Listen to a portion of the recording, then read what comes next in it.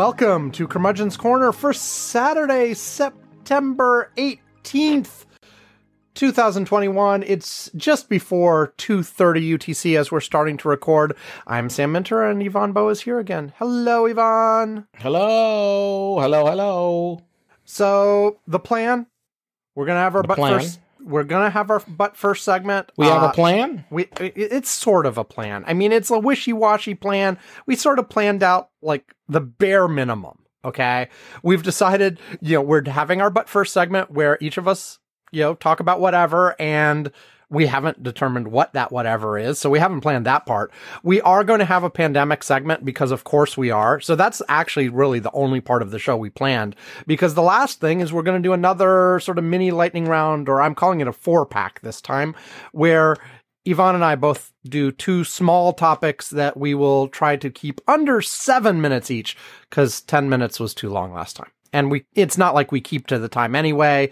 We're always a little bit longer than the target time. Whatever. Anyway, so we talk too much? Is that what you're trying to tell me? That is what I'm trying to tell you. And, also we, yeah.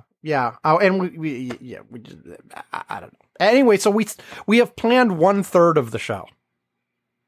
1/3? Yes. We have planned that 1/3 of the show will be about the pandemic. Well, and the rest, we have no idea. And of course, even within the pandemic, we haven't scoped out what are we actually going to talk about, because that would be crazy. I mean, that would be insane. I mean, I don't know what the hell, what kind of people you think we're running the show here. Definitely, we're not that kind of people. Yeah, exactly. I mean, look, all these other people have people, to do this. We don't have people. Now, if anybody wants to send us a ton of money so we have people, we'll have people. Yeah. I mean, we'll fucking plan the shit out of the show. Or I suppose if anybody wants to volunteer to do it for free. I mean, or that, yes. But I'd rather pay somebody and pay us as well. Yeah, look, we will take some hefty salaries and we will do this. I mean, it will be professional. I mean, it's going to be amazing. Yes, exactly, Yvonne. Anyway. Okay, so one other thing to mention before I hand it off to you for your first 15 minutes. At some point, I'm going to throw this out there, and somebody's going to throw $1 billion at us or something. Yeah, because you never know who's listening. You never know who's listening. They might be amused by the request and say, "Okay, here's a couple million." Okay, fine. Here's $1 billion. Yeah, I mean, I'll take $1 million. Yeah, actually, I'll take 10,000. I'll take 1,000. Actually, I'll take $5 if you throw them at me right now. To be honest with you, but I'm not very picky. Exactly. Okay. So the one thing I wanted to mention is, how last week, I mentioned that my colorful timer was broken. So I had ordered another one but it ticked. And so we used it last week. And I just want to say, as I was listening to the show while editing, the ticking kind of annoyed me. Okay. I know you like the sort of 60 minutes vibe. But exactly, but coming up next, the ticking kind of annoyed me, and also because I balance out your sound and my sound and stuff. Really, the ticking was only when I was talking. Yes, the ticking is only when you were talking. Yes. Yeah, because it was only on my side. But miraculously, the other timer started working again. Oh, there you go. So I don't know if it was just it was too humid or something and it was sticky. I have no idea. I did nothing to it at all. I just randomly tried to use it again. Wasn't even trying to use it. I just fiddled with the knob because it was sitting here. And then a few minutes later, it went off. And I'm like, oh, it's working again. Now, to be fair, I'm not sure it's been working consistently all the time. So I may set this to 15 minutes and then it gets stuck in the middle, and here we go. We're talking 2 hours, and we don't even know our 15 minutes is up yet. Wow. But anyway, Yvonne, what's your butt first today? What's my butt first today? My butt first today. It doesn't have to actually be your butt. Well, it's not my butt, definitely. Well, I spent a lot of time fiddling with my computer. Okay. All right. Okay.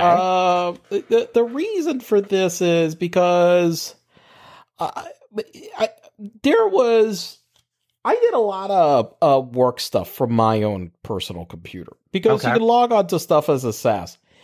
And so Microsoft Office allows you to log in, through their stuff. And so I was able to do, just to connect to stuff, and you could do it or whatever, all the stuff is secured anyways.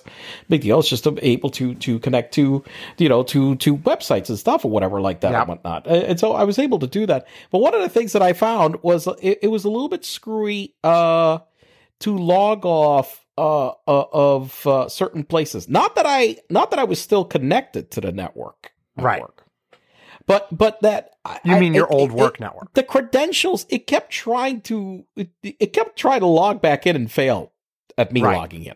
Okay, because they're like, you don't work here anymore. Sorry, but your computer kept trying. But my computer kept trying to, and I kept trying to. The one application that was a problem was Microsoft Teams, and so I actually, I for the most part, I've been seamlessly working or whatever. I have my, I think sometimes I find it surprising that some people that I email, like, whatever, well, if we're going to have a meeting, well, I send them a calendar invite. Well, I send them, I've always had my calendar on, like, my stuff that I use for all my personal stuff. So, I send out my calendar invites and I make sure that I've got everything organized.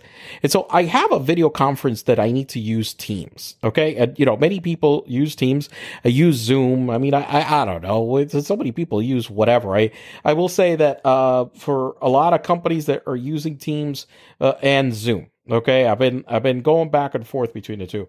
The one thing is that I wanted to log into Zoom. I think I'm not sure if I had ever set up both accounts on it, but I couldn't get rid of the damn settings on the one of the settings. It's just on everything else I had logged out, no problem, but Teams wouldn't do it until I finally I had to go and inside. It's one of these things in like the Mac OS where you could, if you press down the command line and you go to the go menu on the Finder, but you have to press command, library shows up and it won't show up unless you click on, it won't show up unless you click on, I think it was command or one of them, whatever. I can't remember now anymore. I don't know if I set it now that it always shows up because I'm seeing it right now regardless. It may be because I have the folder open. But I had to go in there and trash the damn file of preferences for the damn app. And then I was able to go back in. Now, the FBI or anybody didn't show up over here. Just for some reason, it reminded me of that time when Sam kept trying to ping Bath Iron Works. And they weren't too happy about it. They sent the FBI out to find Sam for that. Okay. And so, every few years you mention this, and it requires me to do a brief explanation. Otherwise, people are like, we've got some new listeners that don't. We probably understand do. That, we probably do. That Sam, basically decided to get the FBI side. He's just he just likes to do, cyber crimes. Okay. So here's the deal. Back soon after I left school, it was my second job after college. I was working at a defense contractor in Northern Virginia. Okay. They were a contractor for the Air Force, and my job was basically working on setting up some websites for the Air Force. Okay. And it just stupid little public things that tell what different offices at the Air Force did. Okay. But part of what I had to do there was basically just check to make sure that the sites were in good shape. And I found this tool that was just, open source, online, whatever thing. It was called MomSpider. Okay. And basically what it would do is you'd point it at a website and it would just spider through all the links and send you back a report on any broken links that existed at the website. And I decided to, I was going to run it on some of the sites that we were responsible for maintaining at this company, but to test it, to make sure it worked, I tested it on my personal site. I tested it on a couple other sites. And the one that made a difference here is I tested it on a site run by a friend of mine from college. Not Yvonne, someone else. No, not me. But they had set up a site that was basically like the first 500.com domains ever registered. Okay. Cause, this was a while back. It was still early days. Like there were, and there definitely were not a lot of websites back then when we were doing this. Yeah. Okay? I mean, this is the era where, the internet had only recently, like within a year or two, opened up away from sort of governmental and academic use and was now being more broadly utilized. Now, I'm not and by the way, the way that I started first going and like accessing any websites was because Sam, I think, loaned me his user ID and passwords in order to be able to. He was still at CMU, and there was a dial-up over there where I could use to do so, and I was logging in through there at first. I don't even remember. Oh yeah, I did that for a little bit before I was able to get a real. Actually, CompuServe started offering it without charging an arm and a leg because everybody else charged by. Remember that back then it was like AOL charged by the hour, right?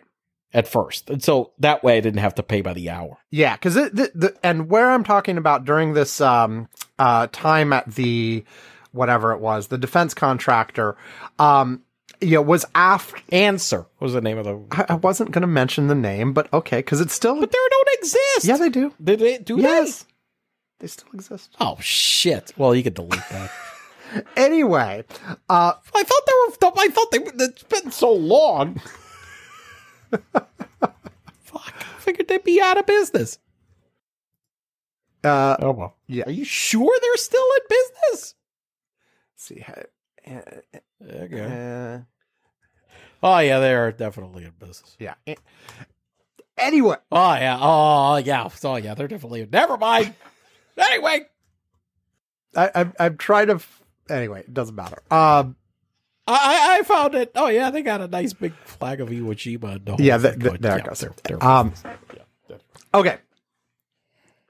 So anyway, the time that I was doing this at this defense contractor was after, AOL was on the internet. That had already happened. CompuServe was already on. Yeah. But it wasn't really like the damn internet. You couldn't use first you couldn't even you had to go through their thing, and they didn't really have a browser at first. No, there were already browsers by this point, but it was all still mostly hobbyists, a few companies starting to get on the bandwagon, but very, very, very minimal. I was already. It was very minimal. Like at this time, most of the stuff. When you remember that when you used AOL, still then it was their own screens and stuff or whatever for the most part. But they tried to steer you this time in their little garden, and then they charge you $9 an hour. But look, at the time I was at this defense contractor, I was already doing freelance work, designing a website for a Pittsburgh radio station, for instance. So people did have websites. That was okay. Yeah, by that time, by that time already, it was more available. Yeah, so it was out there, but it still wasn't huge. But my friend had set up this website that was, like I said, the first few hundred .com domains ever registered. But by this time, there were actually many more than that. But this website was basically just a link to blah, blah, blah.com for all of these first .com registries.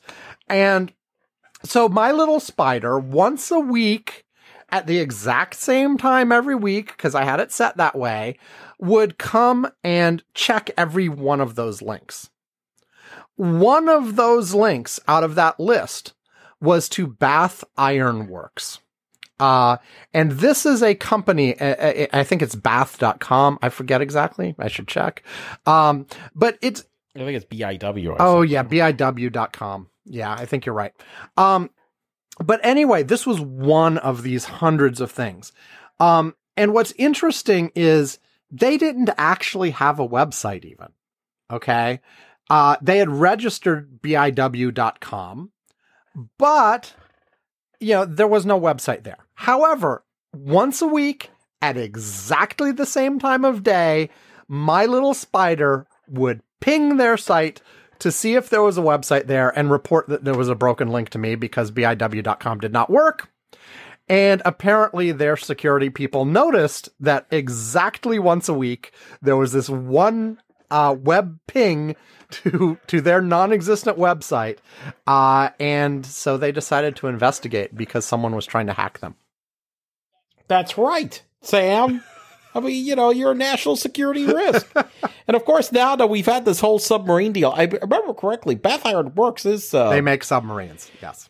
Yes, they make submarines. So now that we've got this big submarine deal with with the Australians, and the French are pissed off at us all hell for taking it away from them, then, you're probably going to be, new in the news again. Yes. So anyway, they apparently sent out some agents. They never actually talked to me.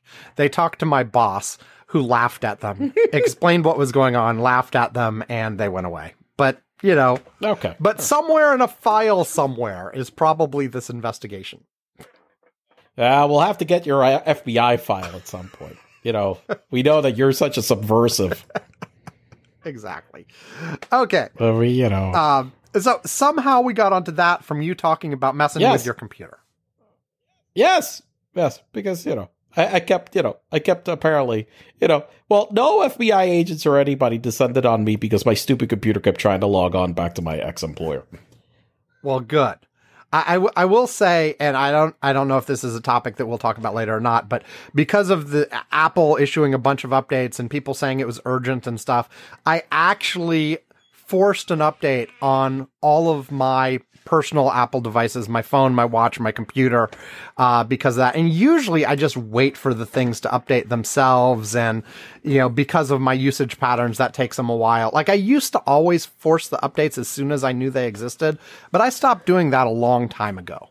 And now like I'll get to them when I get to them. And like, if it automatically does it, so much the better. And I don't even have to think about it. Unless it's a big one. Like sometimes when there's a big one that like people are really excited about, maybe I'll force it. But like this was the first one I forced in a while, and it was because it was a security issue.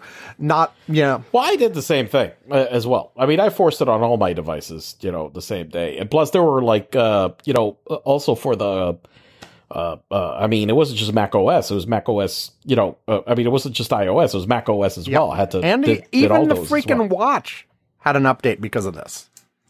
Oh, crap. I didn't do my wife's watch. Shit. All right, I got it. Now, damn it. I got to do that. Okay. Okay.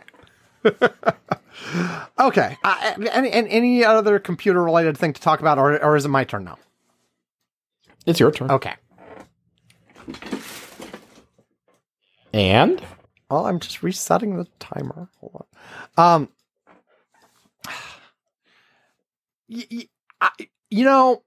I'm looking at other stuff, and all lightning round stuff that we can do in that last segment if we want to. And I'm thinking, is there anything really personal? And I'm coming up with no. Like I could update things about school, but it's sort of not really mature yet. We're still in transitional phases and stuff, so I don't know what's going on there.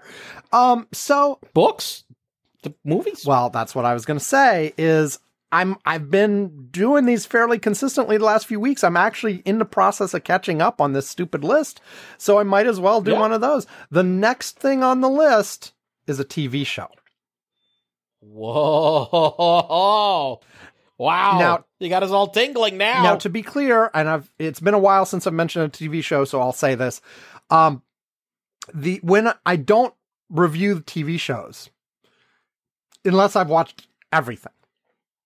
So I'm not telling you I watched an episode. So for example, if a series is, say, ongoing and there hasn't been this finale of the series forever, you're not going to review it? Yeah. If you only watch one season? Or will you review a season? No, I won't. I won't review a season. Like for me to consider I have finished the show, I have to have watched the last existing episode, and they have to have pretty much said, okay, we're done. We have no plans for another season. Okay, so since Law & Order has folded. Yes. Okay. Have you sat down and tried to watch all the episodes of Law & Order? No, I have not. It is not one of the things I'm watching right now. It is on my list of potential things to watch. Okay, I am going to make you put it on the list. It is on. It's already on the list. Because it's on the list. So there are 20 seasons of Law & Order. Mm-hmm. I believe that the number of episodes is 20. It's about 24 episodes. It's 400, and it's a ridiculous number of episodes. Right. It's close to 500 episodes. Okay. So if you decide to binge watch this, it's It's going to take a while. Well, see, here's the thing. I don't actually binge watch any of these series that I watch. I watch one episode every couple of months. So basically, we may be dead by the time you watch all the episodes of Law & Order. If I ended up choosing Law & Order to be one of the next things I watched, and then yeah, I might be watching it the rest of my life.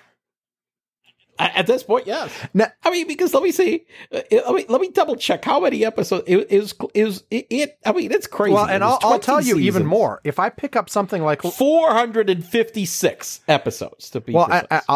It's worse than that, Yvonne. If I pick up something like Law & Order that has related series... Holy shit, you got to watch all the spin-offs? Yes. Holy shit. Oh, that's insane. That's well over 1,000 episodes. Whoa. Yeah, so... Yeah, I mean, we're talking... Holy shit. Yeah, we're really talking well north of 1,000 episodes. Yeah, so anyway, because Law & Order Special Victim... Okay, well, let's just pull it up. Yes. Law & Order SVU, which runs longer already than the regular Law & Order, is 494 episodes and counting at this point. There is a Law & Order Organized Crime, which has 8, so now we're at 502. Okay? You've got the 456... of the regular Law & Order, so we're at 502 plus 450. Wait, 502 plus, oh, Jesus, I'm pulling up my calculator because this is a lot of episodes. Wait, 456 plus, what do we got here? We got 8 plus 494, 195 episodes of Criminal Intent. Okay, 13 episodes of something called Trial by Jury. Okay, so you got that. 22 episodes of Law & Order LA. 8 episodes of Law & Order True Crime. Holy shit. So you're 1,196 episodes. Yes. Holy crap. So now, just to be clear, I don't think you have a very, the way I pick shows, right? At any given time, I want to get to the one I'm actually reviewing, but look, here's my structure right now. Okay, so I have 10 items on my active list. And whenever I want to sit down to watch something, I use a random number generator to pick one of the 10 to watch. One of those is always reserved for don't watch a TV show, go pick a movie instead. And then one is always reserved for like the latest, most recent episode of Nova that I haven't watched. Another is the most recent episode of Frontline I haven't watched. And those are just perennial. I'm not trying to watch all of the episodes. I'm not trying to watch all of the episodes since those series started because they go back 30, 40 years or whatever. They go 30, 40 years. And the early ones aren't available online easily. Okay. So it's just... the most recent one I haven't watched yet of those 2. Okay. And then the other 7 are series that I'm working my way through. Okay. And so it'll pick one of those at random. And then if I complete one of those 7, then I'm going to choose a new one to pick up. But before I go to my general list of just things I've added that I might want to watch someday, I've got 12 items on what I call my continue list, which are series that I was watching, but I got to the end of what was available, but it wasn't over yet. It was maybe I caught up with real time on the series and had to wait for the next season, or maybe the next season just wasn't available to stream or buy anywhere online, something like that. So those are sort of on hold. There are series that I've started but have not finished. So if I finished one of these shows, before I would go pick up something brand new, I would randomly pick one of those and try to pick it back up again. Interesting. So the most recent example of that, for instance, is when I finished the one I'm going to talk to you about now, I had an empty slot. Okay. And so what I've picked to pick up is House of Cards. Oh! I had watched the first 2 seasons, but not anything past that, because I caught up to real time of House of Cards. So now it's back on my active list to potentially watch additional episodes. I pretty much, I got to admit that I pretty much stopped watching House of Cards when the whole Kevin Spacey thing came out. And I was just like, okay, I'm done. Yeah, I know. Well, they fired him, and then they had one more season with the wife. I know. Anyway, yeah, so I didn't watch. Anyway, that but I've got season. yeah. Anyway, so that's back on my list. So okay, forget all that. This is my crazy method of watching TV, and I typically actually only watch maybe 1 or 2 episodes of any of these per month. So like my progress through these is incredibly slow, you know? So yeah. So like, yeah. So for instance, I started watching Stargate SG-1 in March of 2014, and I'm now up to season 7 of that show. No? Okay. So I'm going slower than the episodes were actually released in real time. Okay. Because in order to watch 7 seasons, it has taken me 7 years. So about real time. Time. Okay, you're close. Yeah. You're close to real time. Well, anyway, here's one thing that at least I hope you don't try to take up. I just looked up to see, which is these soap operas, the ones that are on TV. If you try to watch like every episode of General Hospital, I'm noticing that the number of episodes, I mean, holy shit. I actually figured in order to watch that, it would take you like to 10,000 episodes. Mm-hmm. If you watch 8 hours a day of this, it would take you about 4 years, okay, to just watch 10,000 episodes. And that's watching 8 hours a day. Right. The only thing you're watching is this shit. Yes. That's pretty fucked up. That's way too many. Okay, can I actually talk about the one I finished? And yes. Oh, yeah, of course. Which one is it? Okay, I watched it's a British show called Broadchurch. Oh, yes, I've heard of Broadchurch. A lot of people like it. Yeah, it ran from 2013 to 2017. It only had 3 series, and you know how British TV works. The series are short, so like each series, quote, that's what they call seasons. It's like 10, 11 episodes. It's like 8 episodes. And they took 8, and they took a couple years off in between. So there were 8 episodes released in 2013, another 8 in 2015, another 8 in 2017. And so basically just the high level summary is it's a crime drama. There's a small town on the English coast somewhere. In the first season, there's a murder that they're trying to solve.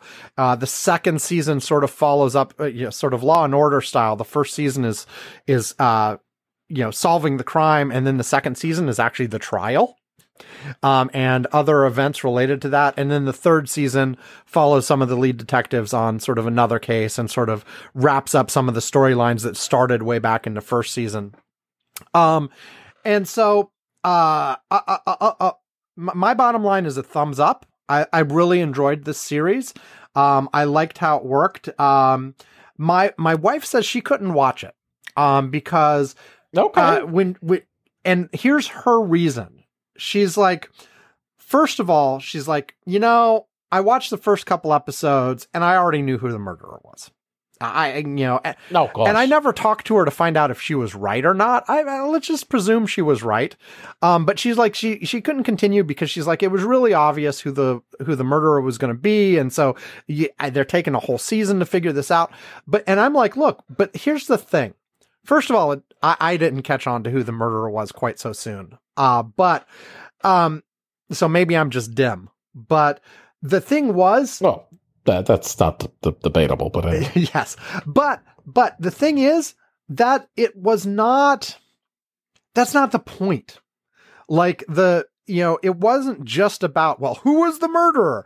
It was about what was going on sort of character and psychologically with all of the various people you're following, both with the detectives and the various suspects and, the family of the murder victim and all of these folks.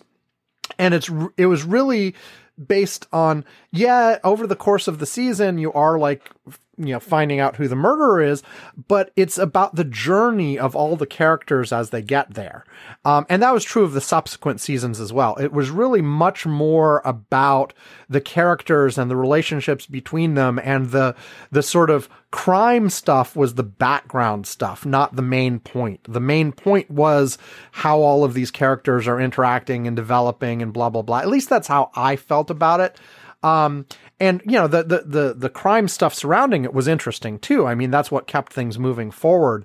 But like, if I had known who the murderer was on day one, it wouldn't have spoiled it for me. It wouldn't have made it so that I didn't enjoy the rest. Cause that's fundamentally, it wasn't about the surprise of, oh my God, that suspect is the one who was really the murderer. And it wasn't about that.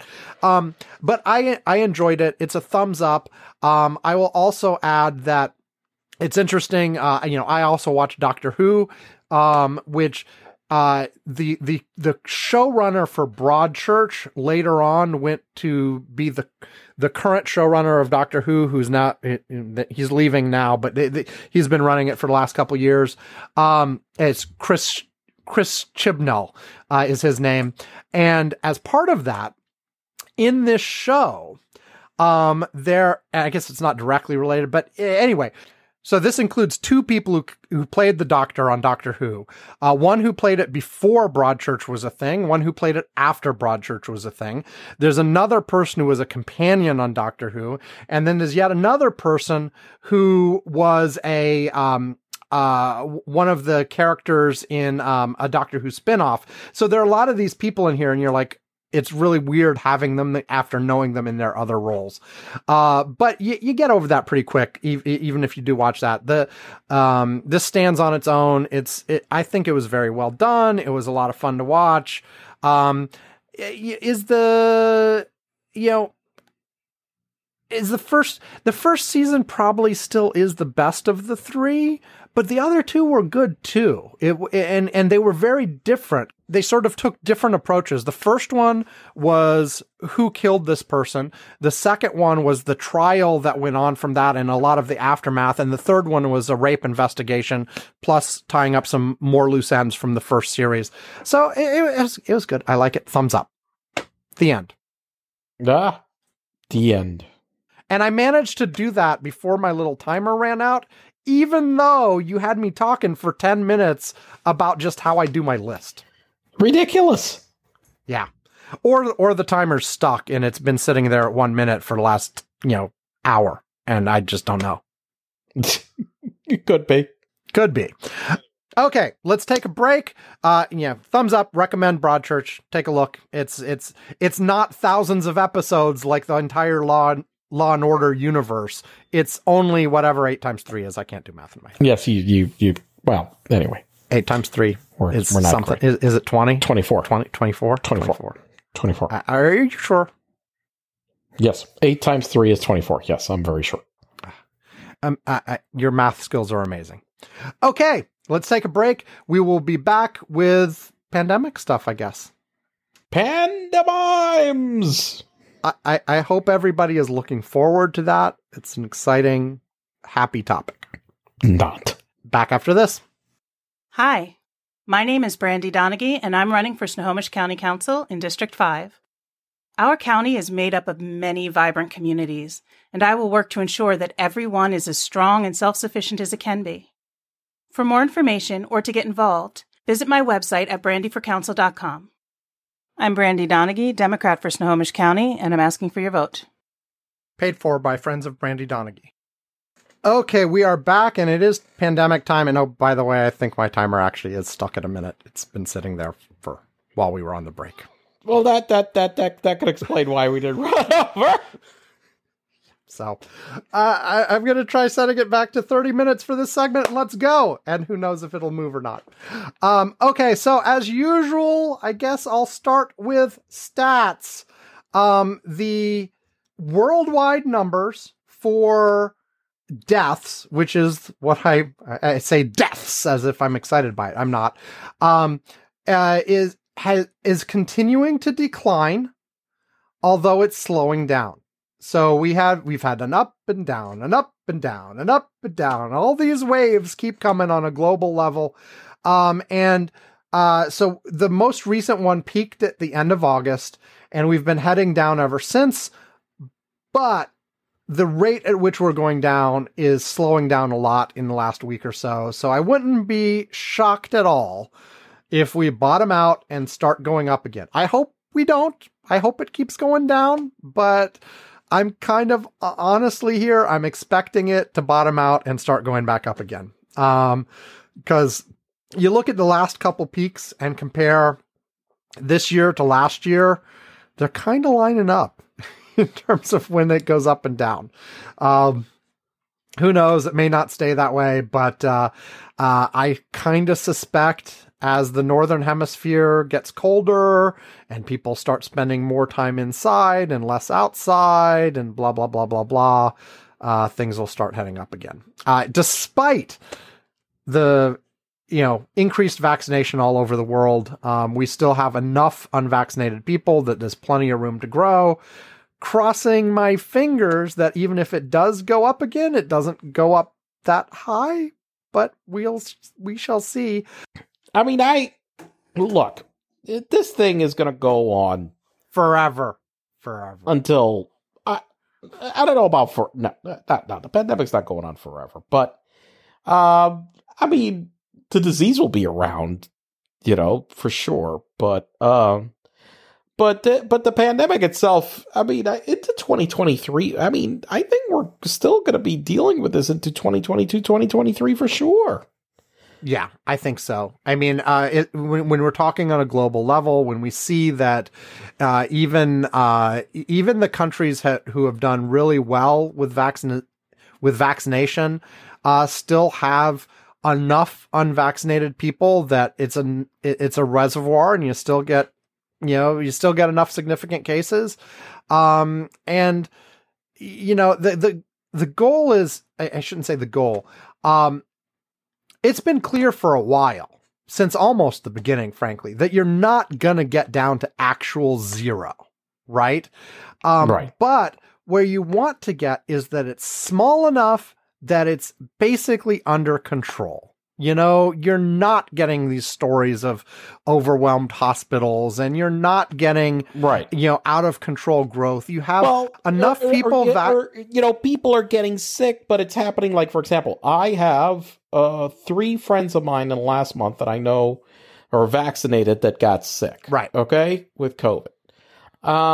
Well, they were all recovering at home. Right. They didn't need to go to a hospital. Okay. I mean, they were sick. They had maybe some mild fever, whatever, but they were all recovering at home. None had to be hospitalized. All over 50. Okay. So some with some pre-existing conditions as well, but none of them went to the hospital. So they got some meds and they got whatever, and they got treated and they're at home, and that's it. Yeah, and as vaccination increases, hopefully you'll get more and more of that, and we won't have to care as much about cases if they're not resulting in hospitalizations and deaths. Right. And that's where you want, and you want to have enough people vaccinated and or have temporary immunity from having caught the stupid thing. Right. That it's hard for it to spread. Right. And so that if you have a case somewhere, you get a little minor outbreak, but you don't end up getting it running rampant through a city or whatever. That's where you want to be. You're not looking for zero, but you are looking for, under control. Okay. So I mentioned the worldwide trends. U.S. is also worth mentioning. Cases peaked and is going down. In the U.S., though, deaths is still heading up. It hasn't turned around yet, but with cases turning around, you would hope that deaths will soon. Although I'm looking at the cases chart in the U.S. and the 7-day average has ticked up again the last few days. So we shall see. But, that's where we are with the stats. Vaccination still continues, to go at a decent pace worldwide, but, lots of places, as we've talked about before, are having trouble. They got to their initial plateau and are having trouble pushing it further. So that's where we are. So the big controversy that there's been going on has been about boosters. Yeah. Boosters. Yes. So, what's your take on this whole booster thing? So, what are your thoughts?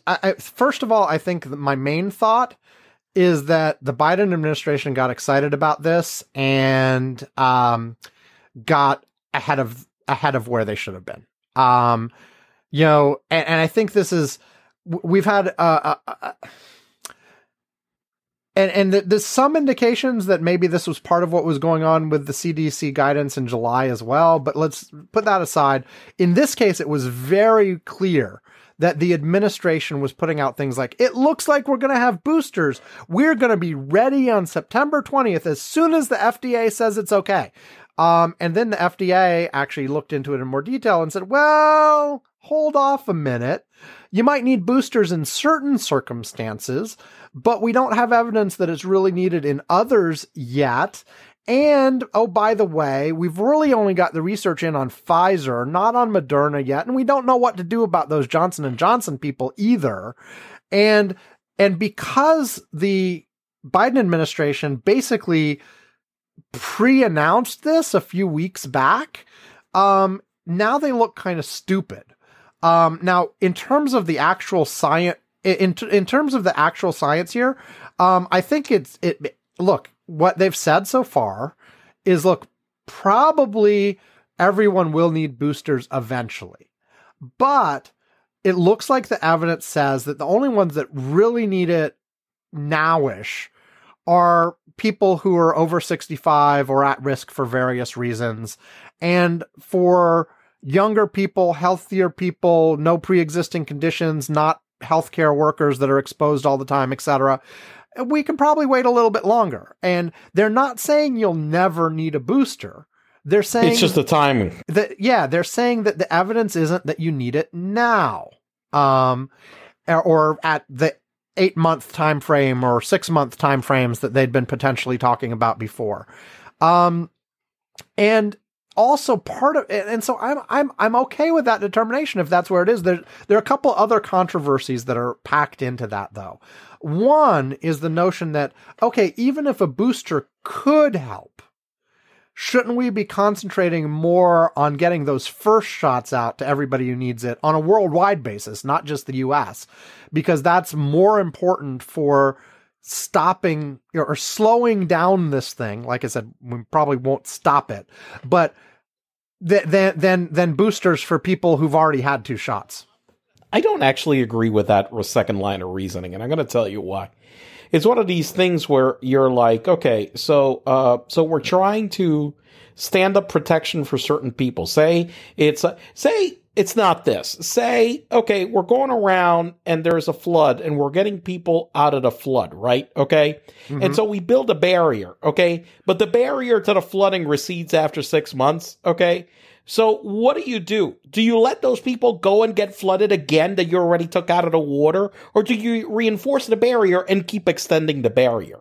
I think that if you've got the capability, I mean, you don't let the people that you already put on dry land just go back and just, whatever, not be protected. If the case is that you need to reinforce the protection, you reinforce protection for those that you already gave it because that's what's indicated. You got to remember that, domestically, the problem with us not having first shots in a lot of people has nothing to do with vaccine availability. It has to do with people not going and fucking getting their damn shots. Mm-hmm. Okay? The second thing is that the availability question comes in when you start talking about international. Like, should we start spending more on shipping vaccines out to countries where the vaccination rates are really low before we start, giving boosters to the people who already had 2 in the US? And I think my problem is that if you already got people vaccinated and it's a multi-shot regime and you need boosters, you need to give the people the boosters, so you can't delay the boosters, okay? Because otherwise it's like you're covering one thing to leave another thing uncovered. So what the fuck is the point? Although there's plenty of information. Okay, go ahead. There's plenty of information that is showing that, especially for the older population, Okay. For people age 65, for the ones that the FDA just recommended it, that basically it's almost like we're just leaving them uncovered again. Okay. There has been a lot of breakthrough cases. There's been a lot of information that nursing homes are getting more exposed and so forth. And I just don't feel comfortable just saying to these people, oh yeah, we gave you, we got rid of the first regime. So now, you know what? Fuck it. You're going to have to wait again. Right. But this is exactly why the FDA did what they did and said, okay, yes, for older people, no, for younger people for right now. Right. Unless you have some additional reason to. And that actually seems fine to me for now. I'm sure they will continue to reassess when boosters are needed for everybody else. It seems clear that they will be needed. It's just a question of when and time. Right. The other thing besides that, I was going to say, the first versus third shot thing is actually very similar to the decisions that, for instance, the UK and Canada made, where they were pushing nobody gets their first shot, nobody gets their second shots until a certain percentage of people had already had their first. So they were concentrating on getting first shots out to everybody first, and then go back in a second round. And that's honestly, it's worked pretty well for them. Right. It's worked out, rather than have this sort of first shot and then second shot 3 weeks later. But that was a supply issue in the UK and in those places. The reason they weren't doing the second shots is because they knew they didn't have, they had trouble getting supply and getting people lined in. Like I said, like right now, the problem here has not been availability. The people who weren't getting first shots weren't getting first shots because the fuckers didn't want the damn first shots. Okay, the other thing that is brought up about this is that when you are looking at the efficacy of the vaccines over time, part of what they are seeing is the ability of these vaccines to block cases is declining significantly after 6, 8 months, whatever. But they're holding their effectiveness against hospitalizations and deaths much better. There might be some decline, but nowhere near as dramatic. So what we're seeing is that you can get these breakthrough infections more readily as time progresses, but they're still relatively mild and not resulting in people dying. And so that's another one of the arguments that says, hey, we can wait a little bit longer for the boosters because, you might catch it, but, you're probably not going to die. Well, I think this is my concern about this, is that they're focusing on that. But, when we're talking about at-risk populations and stuff, okay, look, I get concerned about a family like ours here, where we've got an unvaccinated child. Right. And it's not like that's uncommon. No, it's not uncommon. Yeah, there are lots of kids. You've got lots of kids that are being exposed to adults that all of a sudden could bring it and then infect the child, or vice versa. The child could bring it and then infect the adult. And this is key, by the way, because part of it's you catching it, but also you spreading it, because there is evidence that you can, even the vaccinated people still have some ability to spread, although it is lessened even in Delta. But as you have this diminishing effectiveness, even if you're still protected and you're not going to go to the hospital and you're not going to die, if you can catch it and asymptomatically give it to your kid, or give it to your kid while you have those mild symptoms, then that's still something to worry about. Yeah. And so that's my thing about, when you're talking about, whatever, well, you're not going to go to the hospital. The factors aren't that clear cut. I get it that the over 65 is a big concern because they're the ones that are most at risk. Check. Okay. I see that they said the stuff about people with at risk that are under 65. Check. But my concern has been that I'm like, I have an unvaccinated child, and there's nothing I can do about it because I can't vaccinate the child. And when you've got, okay, great, so we got vaccinated, but, with a vaccine that they know is waning in effectiveness, they know it's waning in effectiveness. Right. They know it is. I don't think that there's an argument that it's not waning. It definitely is. The question is just how much and what, how much and when and what to do about it exactly. Yeah. And I'm like, look, it's like we can't just stand pat and do something, especially when there are, a lot of us are in a combined in a population where there are some people that right now at this point still can't get vaccinated. Right. And we're exposed to them all the time. Yeah. And now you mentioned, not being able to vaccinate the under 12s.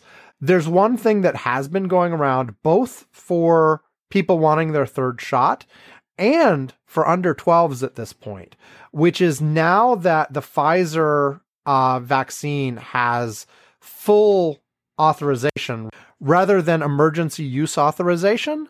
Some doctors are now prescribing these off-label or off-intended use and giving people their third doses or giving them to under 12s.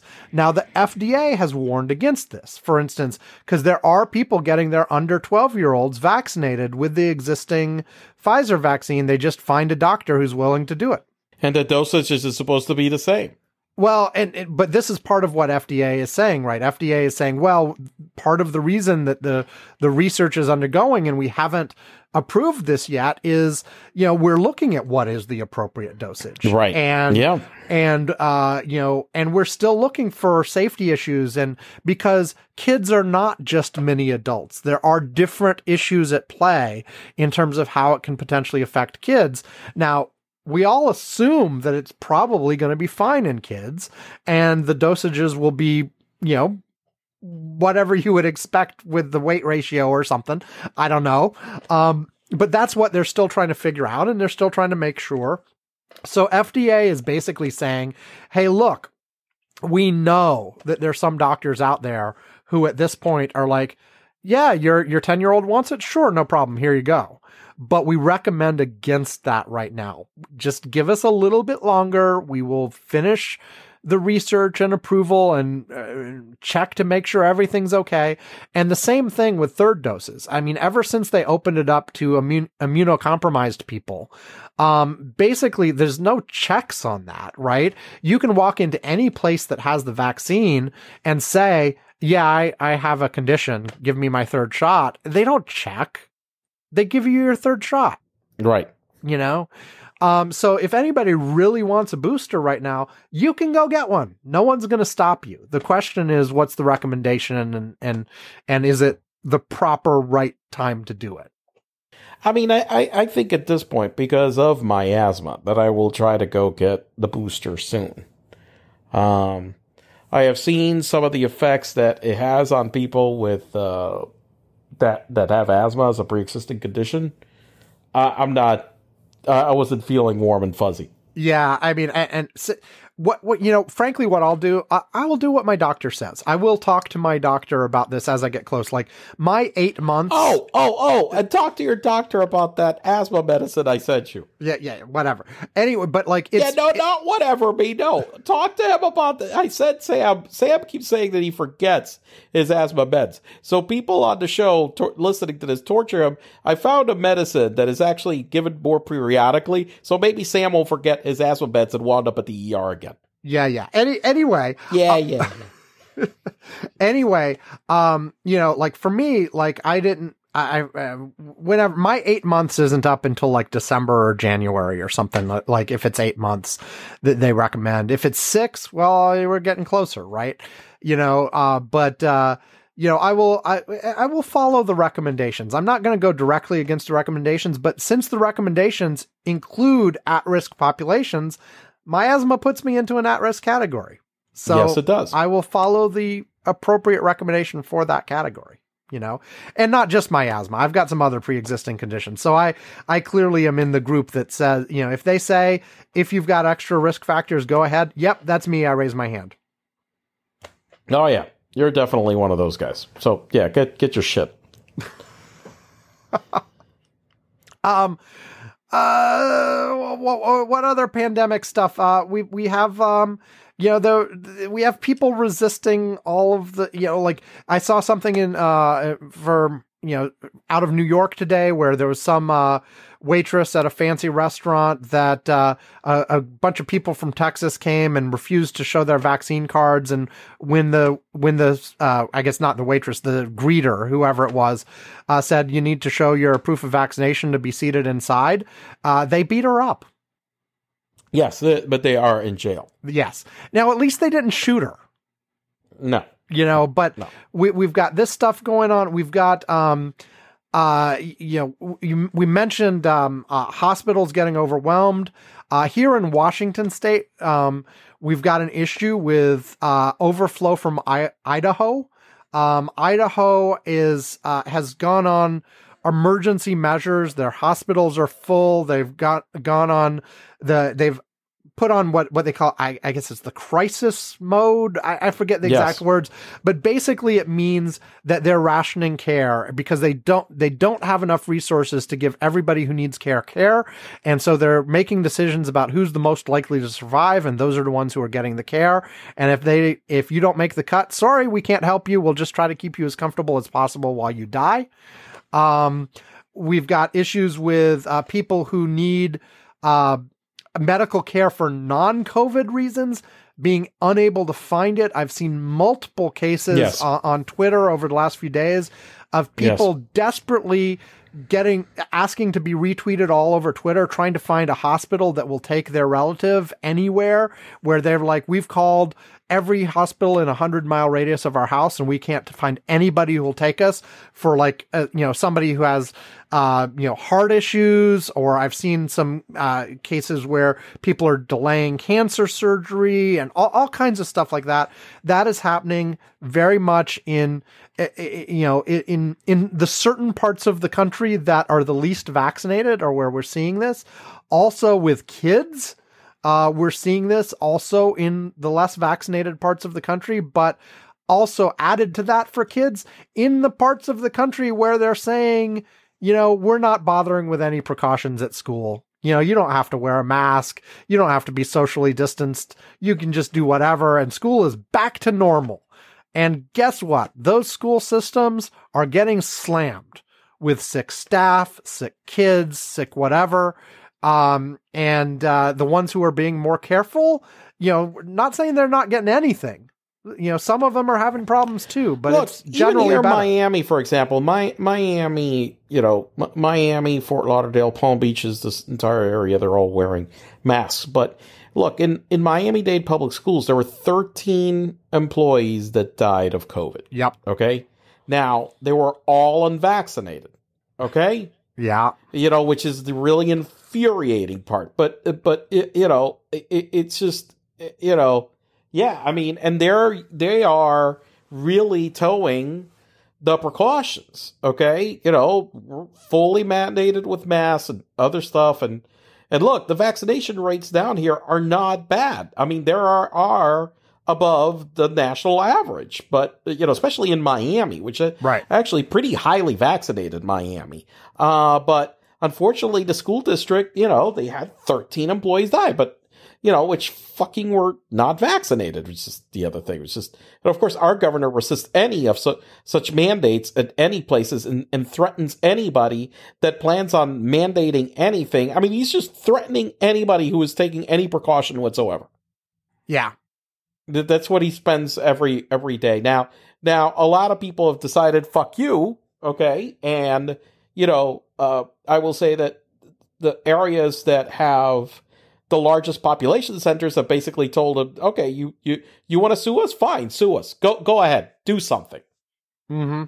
You want to play games? Go play games. What the fuck are you going to do? And in a lot of cases, he's had to basically take his threats and eat them because they were just empty political games. But you look at the map right now. It definitely here things have been improving from a peak in virus cases that we had. But man, when you look at the U.S. map and you look at where Tennessee, Kentucky, West Virginia, South Carolina, North Carolina, that section there, holy shit.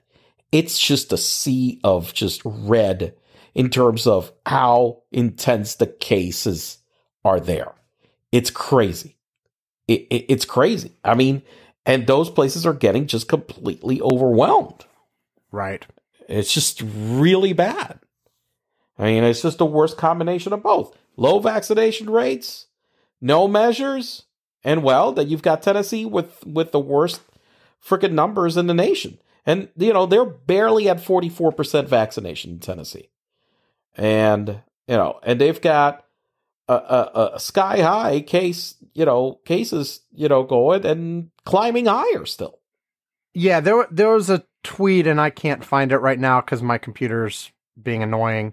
But, if you look at total deaths per capita for the entire pandemic so far, for the longest time, New York, New Jersey, New England in general, that the Northeast United States was way higher than anybody else because they got slammed at the beginning. Before everybody figured out what to do, before they put precautions in place. And frankly, some of those places were slow. I mean, I remember way back at the beginning, us talking on this show about what is New York waiting for? Why are they taking so long? Right. But we now, for the first time, have some of the states you just mentioned. Yeah. Their all-time per capita has now exceeded those states. Right. And it seemed for a while like nobody was going to get there. Like nobody, no matter what they could do, would beat, how bad it has been in New York and New Jersey. But nope. Some of these places are now doing that. And for cumulative total throughout the whole thing. Right. Cumulative total per capita cases. Yeah. Right. Yeah. So, yeah. Right now, if I'm looking at this right now, the cumulative total per capita cases, Mississippi is right now number one, 310 per 100,000. New Jersey still second, 306, but then Louisiana at 289, and then they got New York State at 280. But, like you said, all of those happened early in the pandemic. That has stabilized. This is all, Mississippi has been just killing people all the way through the damn pandemic. New Jersey, you look at, it's the same thing at the beginning and then afterwards. But it's this whole thing. You don't get vaccinated, then you refuse to use any precautions or measures, and this is what you wind up with. It's like a never-ending pandemic. And really, I mean, and it's so frustrating because this has been said from the very beginning, right? But to bring this thing to a close, you need all of these things. You need the multiple layer protection. Everything. And now we have the vaccines. So that should be like number one. But, part of, I think we've talked about, I think what's clearly now was a mistake in July of CDC and the administration, everybody else saying, oh, if you're vaccinated, it's all free now. Because again, the unvaccinated people decided that it was all good now too. But what you need is even, yes, you're vaccinated. That doesn't mean you get rid of all the other protections. You still need the whole suite of things until things get down to a controllable level. But this is like everything. We have been learning and we have been evolving as we go through along with this thing. So look, our school district here in May had said, hey, we expect that because of the CDC guidance and what's going on, that we're not going to have to wear masks at the beginning of the next school year, and that we're going to be able to ease a whole bunch of the restrictions. Right. Before the school year started, they said, well, you know what? We got new information that shows that, that was a bad idea. The information is really showing that we should continue with that. So you continue with that. And it's one of these things where we have to be, it's an evolving situation with new information coming in. And instead of and the problem is that what we've got is a lot of people that are getting pissed off and saying, oh, you people are lying. And this is all a plot to manipulate me, and take away my free will. No, it's... Well, and also just at a fundamental, even more basic level, what you're telling me now is different than what you told me last year. So therefore, how can I trust you about anything? because there's sort of this expectation that the truth is universal and fixed, and we have perfect knowledge. No, we have perfect information. No, we don't. We are learning constantly. So yes, what we tell you now will be different than what we told you last month or last year. We learn more. Yeah. And because this virus is changing. That too. Yeah.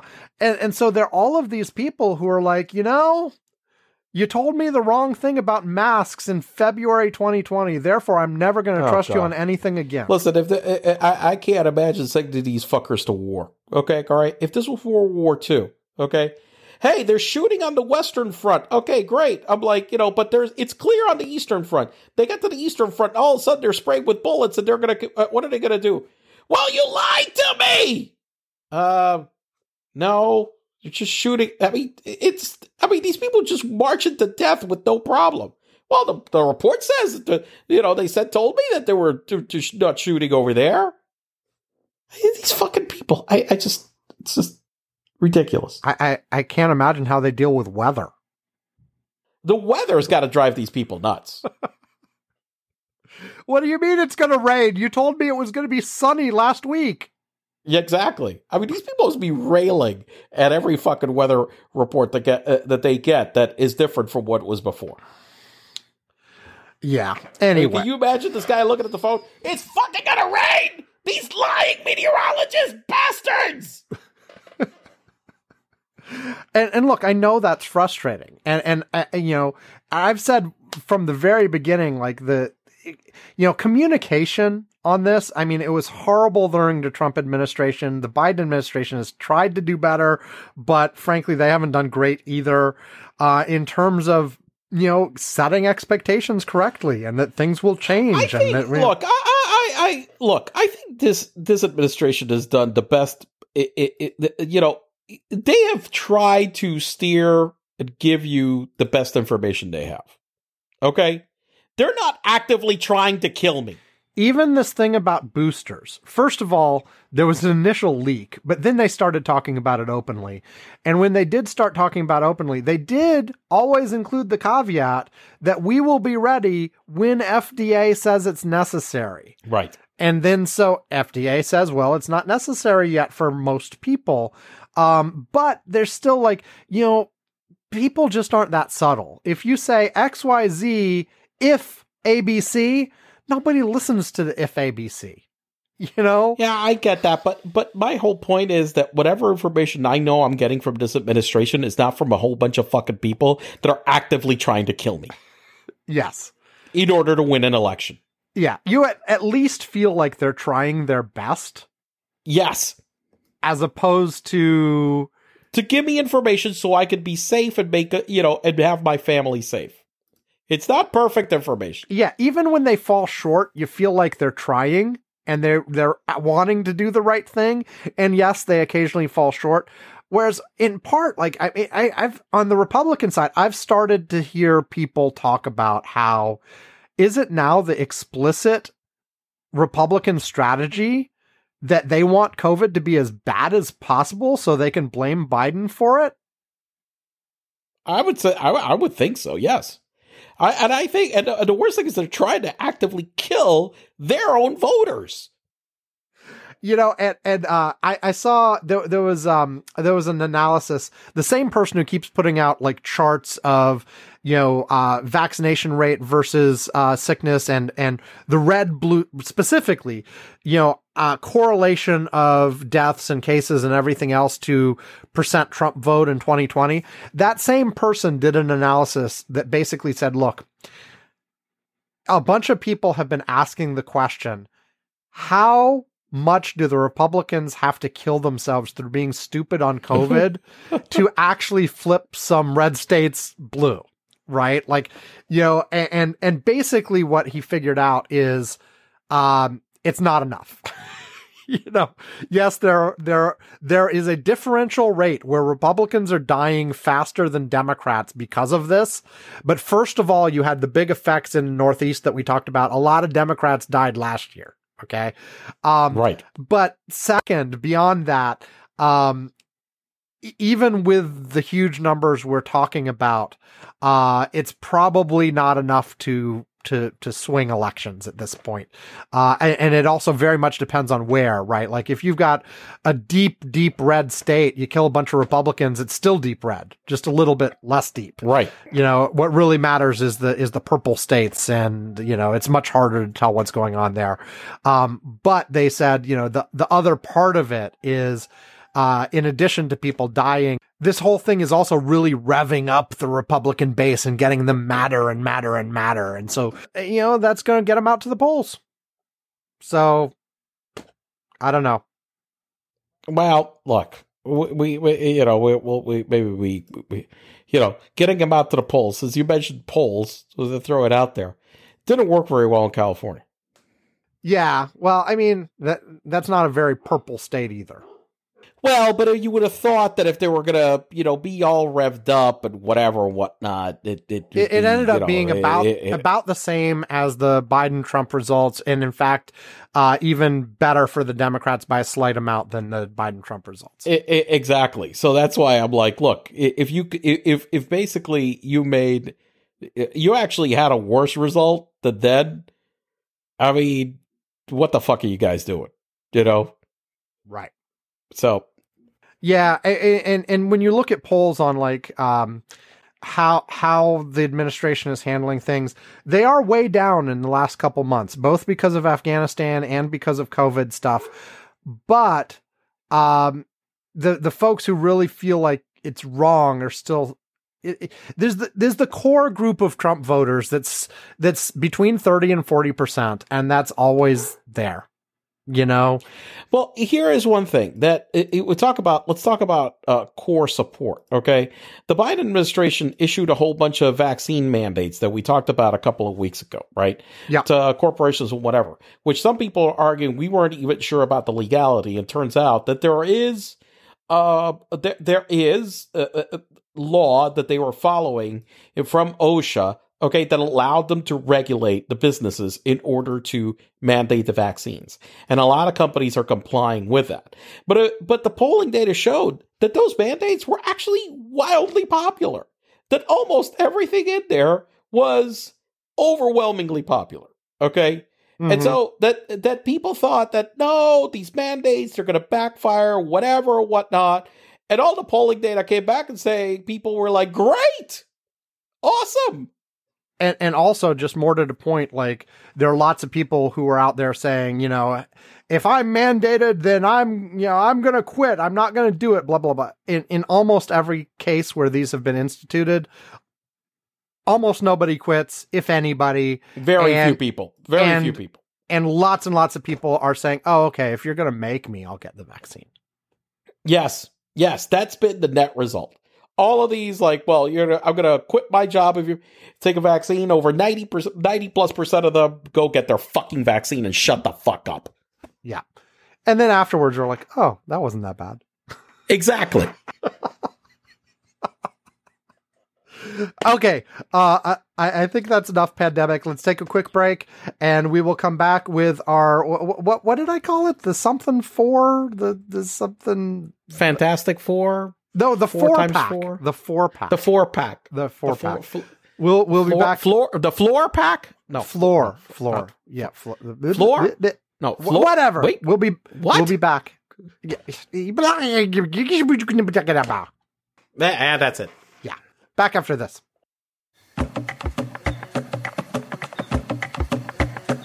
AfricaFocus.org features high-quality analysis and progressive advocacy on African issues with a particular attention to priority issues affecting the entire continent. The heart of the website is the Africa Focus Bulletin. Other features include regularly updated Africa-related news feeds and a set of country pages with extensive background and links on each African country. If you follow African issues or are even curious, visit AfricaFocus.org today.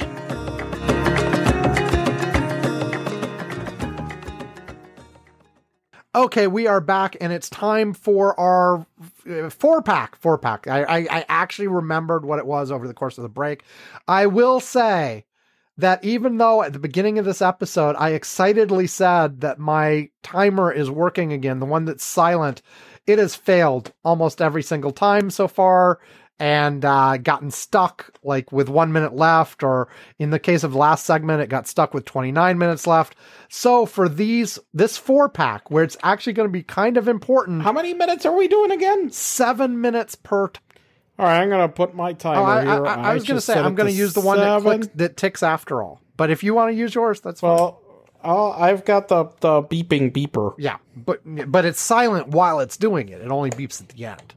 Well, right. Let's see if it's working. Yeah, I heard a beep. Yeah, hold on. That's okay. very exciting. Okay, so Yvonne, 7. give yourself 7 minutes. What's your first mini topic? Let's talk about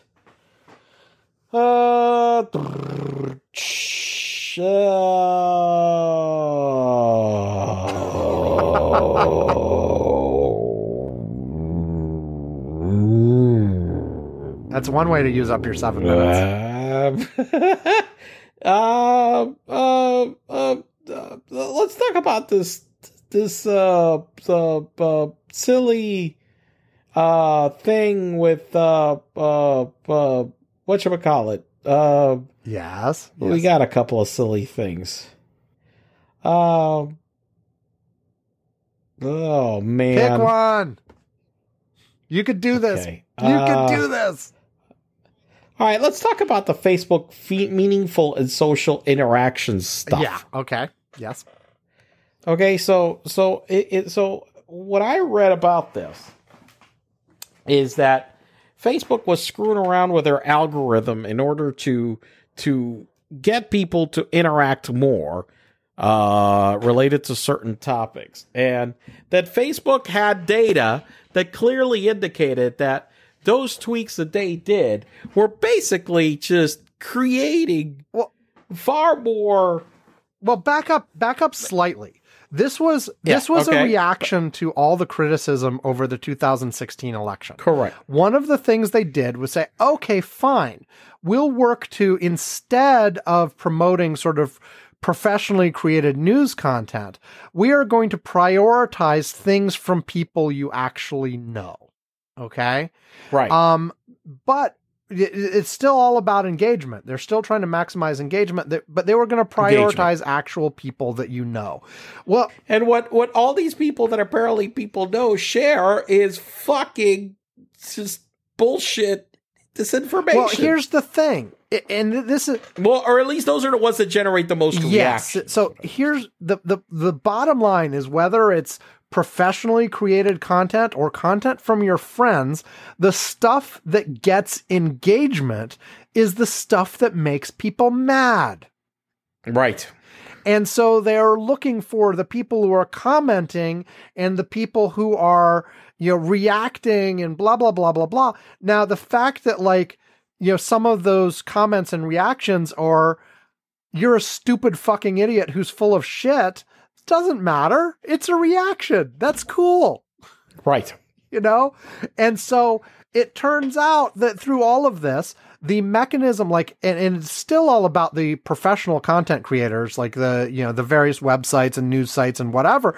But they found out in order for their stuff to get traction on Facebook with this algorithm, they needed to put stuff that, first of all, got somebody to share it initially. So clickbait from the very beginning. But then you want something that once it's shared, people will be mad about. And so, yes, so you get these vicious cycles. And basically what Facebook found with their internal studies is their solution, quote unquote solution, that prioritized made everything a lot worse. Actually made things worse. And then Facebook came up, some of the engineers at Facebook came up with some ways to make this better. And Zuckerberg was like, I'd be okay with a limited test of this, but I don't want to go wide scale on this, because fundamentally to fix this problem actually also lowers engagement. And engagement is Facebook's or these meaningful social engagement metrics are, Facebook's bottom line, essentially. They can tie that to the advertising. They can tie that to everything that they use to make money. And so if you've got something that would make Facebook a more pleasant place to be with less disinformation, but because of that, people are less engaged and visit Facebook less often, you don't want that. Because that's going to hurt the bottom line. Here's the one thing, right? There are certain things about that works and doesn't work, okay? But I think that also depends on the individual user and what the hell you do with it. I do think that Facebook, they created a monster that if you realize how it happens and you tweak what you do, you don't get a lot of this, okay? So what I did was, I realized anything that was like news related, for the most part, I got rid of. I don't follow any of those. Just unfollow them. Just got rid of them from my feed. Nothing related to news. And so the only things that I have really are a group of people that I know, and my group of people that I have as friends is far more limited than I see a lot of people. It's just a few hundred people. That's it. Okay. But then all the groups that I joined are either joke groups or something related to cars or sharing of cartoons. That's pretty much it. Like the World of Calvin and Hobbes or Bizarro. Okay. Whatever. Just stuff like that. And these groups, thankfully, as time has evolved, most of the people in these groups, we've become very protective of the groups. So you have some very aggressive moderators. Basically, the rules just say no politics. And boy, listen, it's like right now the rules are, look, you post a politics thing, you're basically just thrown out of the group. I mean, you don't even get, right now, it's to the point on most of these, you don't even get a warning, okay? You posted it, fuck it, because it's just people trolling. You determine, it's like, fuck you, you're thrown out. Okay? It's like that's the thing that happens. You even make a comment complaining about the fact that you get that oh, can I post about politics? Get thrown out? Boom, that gets you thrown out immediately. We're not the policy is zero tolerance. So for the most part, the groups now every once in a while, some people you see that just a group of people that are just trolling tried to band in and just crash into the group. It happens all the time. And you will get an admin basically posting, hey, a group of people tried to basically circumvent the rules. Okay. And we basically just had to throw out, I don't know how many people in one shot. We're just reminding people that, you know what? We're not tolerating this shit. But it's just, here's a problem. Most groups and people don't do that. And so what happens is I was in another car group where one of the admins basically has said, I'll just let anybody post anything. Look, that group got so toxic that basically, actually Facebook wound up banning it every time. Right. They shut down the group. That it got so toxic.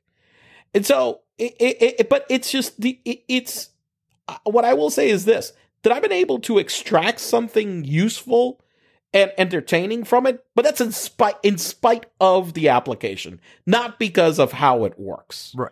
Okay. So your time is up. I'll say one thing on this before yes, that was the beeping. Before my topic. I'll say one thing about this before my topic, which is my usual refrain on these kinds of things. Only show me stuff from people that I follow and show it to me in chronological order and stop with all the engagement maximizing bullshit algorithms. Just show me what I ask for. Nothing else. No more, no less. And you will make me so happy and you will eliminate 99% of these kinds of bullshit problems, with all this misinformation and everything else. You won't get rid of all of it, but the algorithms are amplifying anger and it causes all of this kind of stuff. Now, of course, yeah, I understand why they don't do it, because maximizing engagement is how you maximize revenue. But, it causes all of these other problems too. There has to be some middle ground. And, I know, for a certain amount, would I pay for that? Yeah, I would pay for that. I mean, frankly, I do for Twitter. I use Tweetbot, which is now on an annual subscription. It's really cheap. It's like, there you go. And it gives me Twitter without the bullshit, without the algorithm. It just shows me what I subscribe to in the right order. And gives me all kind, I don't have to deal with the suggested tweets and the showing things in the order it thinks will be most. No, it just give me who I subscribe to in fucking order. There is a way to get to that view of Facebook as well, but it takes a couple clicks and it always resets back. So you have to go looking for it every time you want it. And I know where it is. I know how to get it, but I usually don't bother with it either because it takes a couple extra clicks. But if if you said, hey, Facebook, give me a reasonable amount, I wouldn't pay like $20 a month or something. But if you told me a relatively reasonable small price that just said, make that my permanent view, I would pay it. But the problem is the amount I'd be willing to pay it is probably less than what Facebook makes off me through doing it this way. Oh, yeah, I'm sure. Yeah, so. But I think that he could do a much better job of it. But anyway, they refuse to do so. Anyway, by the way, in the good news department, yes. Okay, all right, and sometimes I feel a little twinge of saying that this is good news, but it is good news. Okay, you remember Laura Loomer? I know what your good news is going to be. The conservative, empty-head person. Yeah, psycho, anti-Muslim, anti-vaccine, anti-everything. Well, she had been wishing that she got COVID for a long time. I hope to get COVID so I can prove to people that I've had bad bouts of food poisoning that are more serious and life-threatening than a hyped-up virus. Well, guess what? She has COVID. And let me tell you something. This is what she just wrote. Just pray for me, please. Can't even begin to explain how brutal the body aches and nausea that come with COVID are. I am in so much pain. Oh, you poor thing. I heard someone say, that COVID karma is in overdrive, with, especially all these sort of anti-vax, the COVID is a hoax, all of these folks, with so many of them, you keep hearing about them getting sick and lots of them dying, frankly. Yes. Now, like I think I mentioned last week, this is selection bias, right? You hear about the ones that have really serious cases, but still. Actually, we talk about that, but look, here's the reality. It's not that much selection bias. Let me tell you something. Everybody that I like right now, it's just so many of them. Okay. All right. It's just, this is not, at some point, I can't remember, we were sharing some of these in Slack and it's like, we've lost track of these people. If it was like, it's just, you've lost track of them at this point. So anyway, all right. So your turn. My turn. Okay? You're going to set my 7 minutes. I got your 7 minutes on. Okay, go. Okay. Now, should I hem and haw for 3 or 4 minutes before I start like you did? You could do that if you want to. No, I won't do that. I want to bring up the, there was that new, Bob Woodward book, that is talked about several different things, but the biggest headlines, I think, coming out of that, were General Milley, in the waning days of the Trump administration, basically doing a bunch of things that were aimed at keeping Trump from starting a war, in the last couple of months of his administration. The things that have been mentioned, one, are him having a few phone calls, with his counterparts in China, basically saying, don't worry, we're not going to attack you. Because apparently we had intelligence that the Chinese were getting really nervous because they felt like from their sources, they thought Trump was gearing up to do something, as a wag the dog type scenario, either right before the election or between the election and January, to sort of, boost whatever he was going to boost. And so they were worried that, Donald Trump would just order a flat out attack on China. And General Milley went and basically told them, no, look, that's not going to happen. We have nothing planned. We've got, we've got a relationship. He's like, tells his counterpart, I've known you for many, many years. If something was going to happen, there'd be a buildup. It wouldn't be like out of the blue, And so that on the one hand, there was a lot of criticism there, basically saying, wait a second, is he trying to undermine his own president? Is that like, what does that do for the civilian military, blah, blah, blah, all this kind of stuff. And there was a lot of that talk the first 24 hours after this story broke. It turns out that the Secretary of Defense was in on this. There was State Department representation on the phone calls. There was a whole interagency a process followed. There were all kinds of people in the room from all kinds of different agencies. And so. Right. This wasn't some rogue guy going. Did Donald Trump himself say, go tell the Chinese not to worry? Probably not. However, this was part of there are mechanisms in place to make sure there is a certain level of communication between the U.S. and Russia, between the U.S. and China, etc., to make sure that if anything ever happens, it's not an accident. Exactly. That's right. And this is part of that process, to just make sure like the communication is there. Like, hell, we may at some time actually have a full all-out war with Russia or China. I hope not, because that would be disastrous. Jesus, I hope not. For God's sakes, come on. What are you? Come on. What are you talking about? Come on. No, let's not. But if anything like that was going to happen, it, like General Milley said, it's not going to be an out of the blue surprise. Right.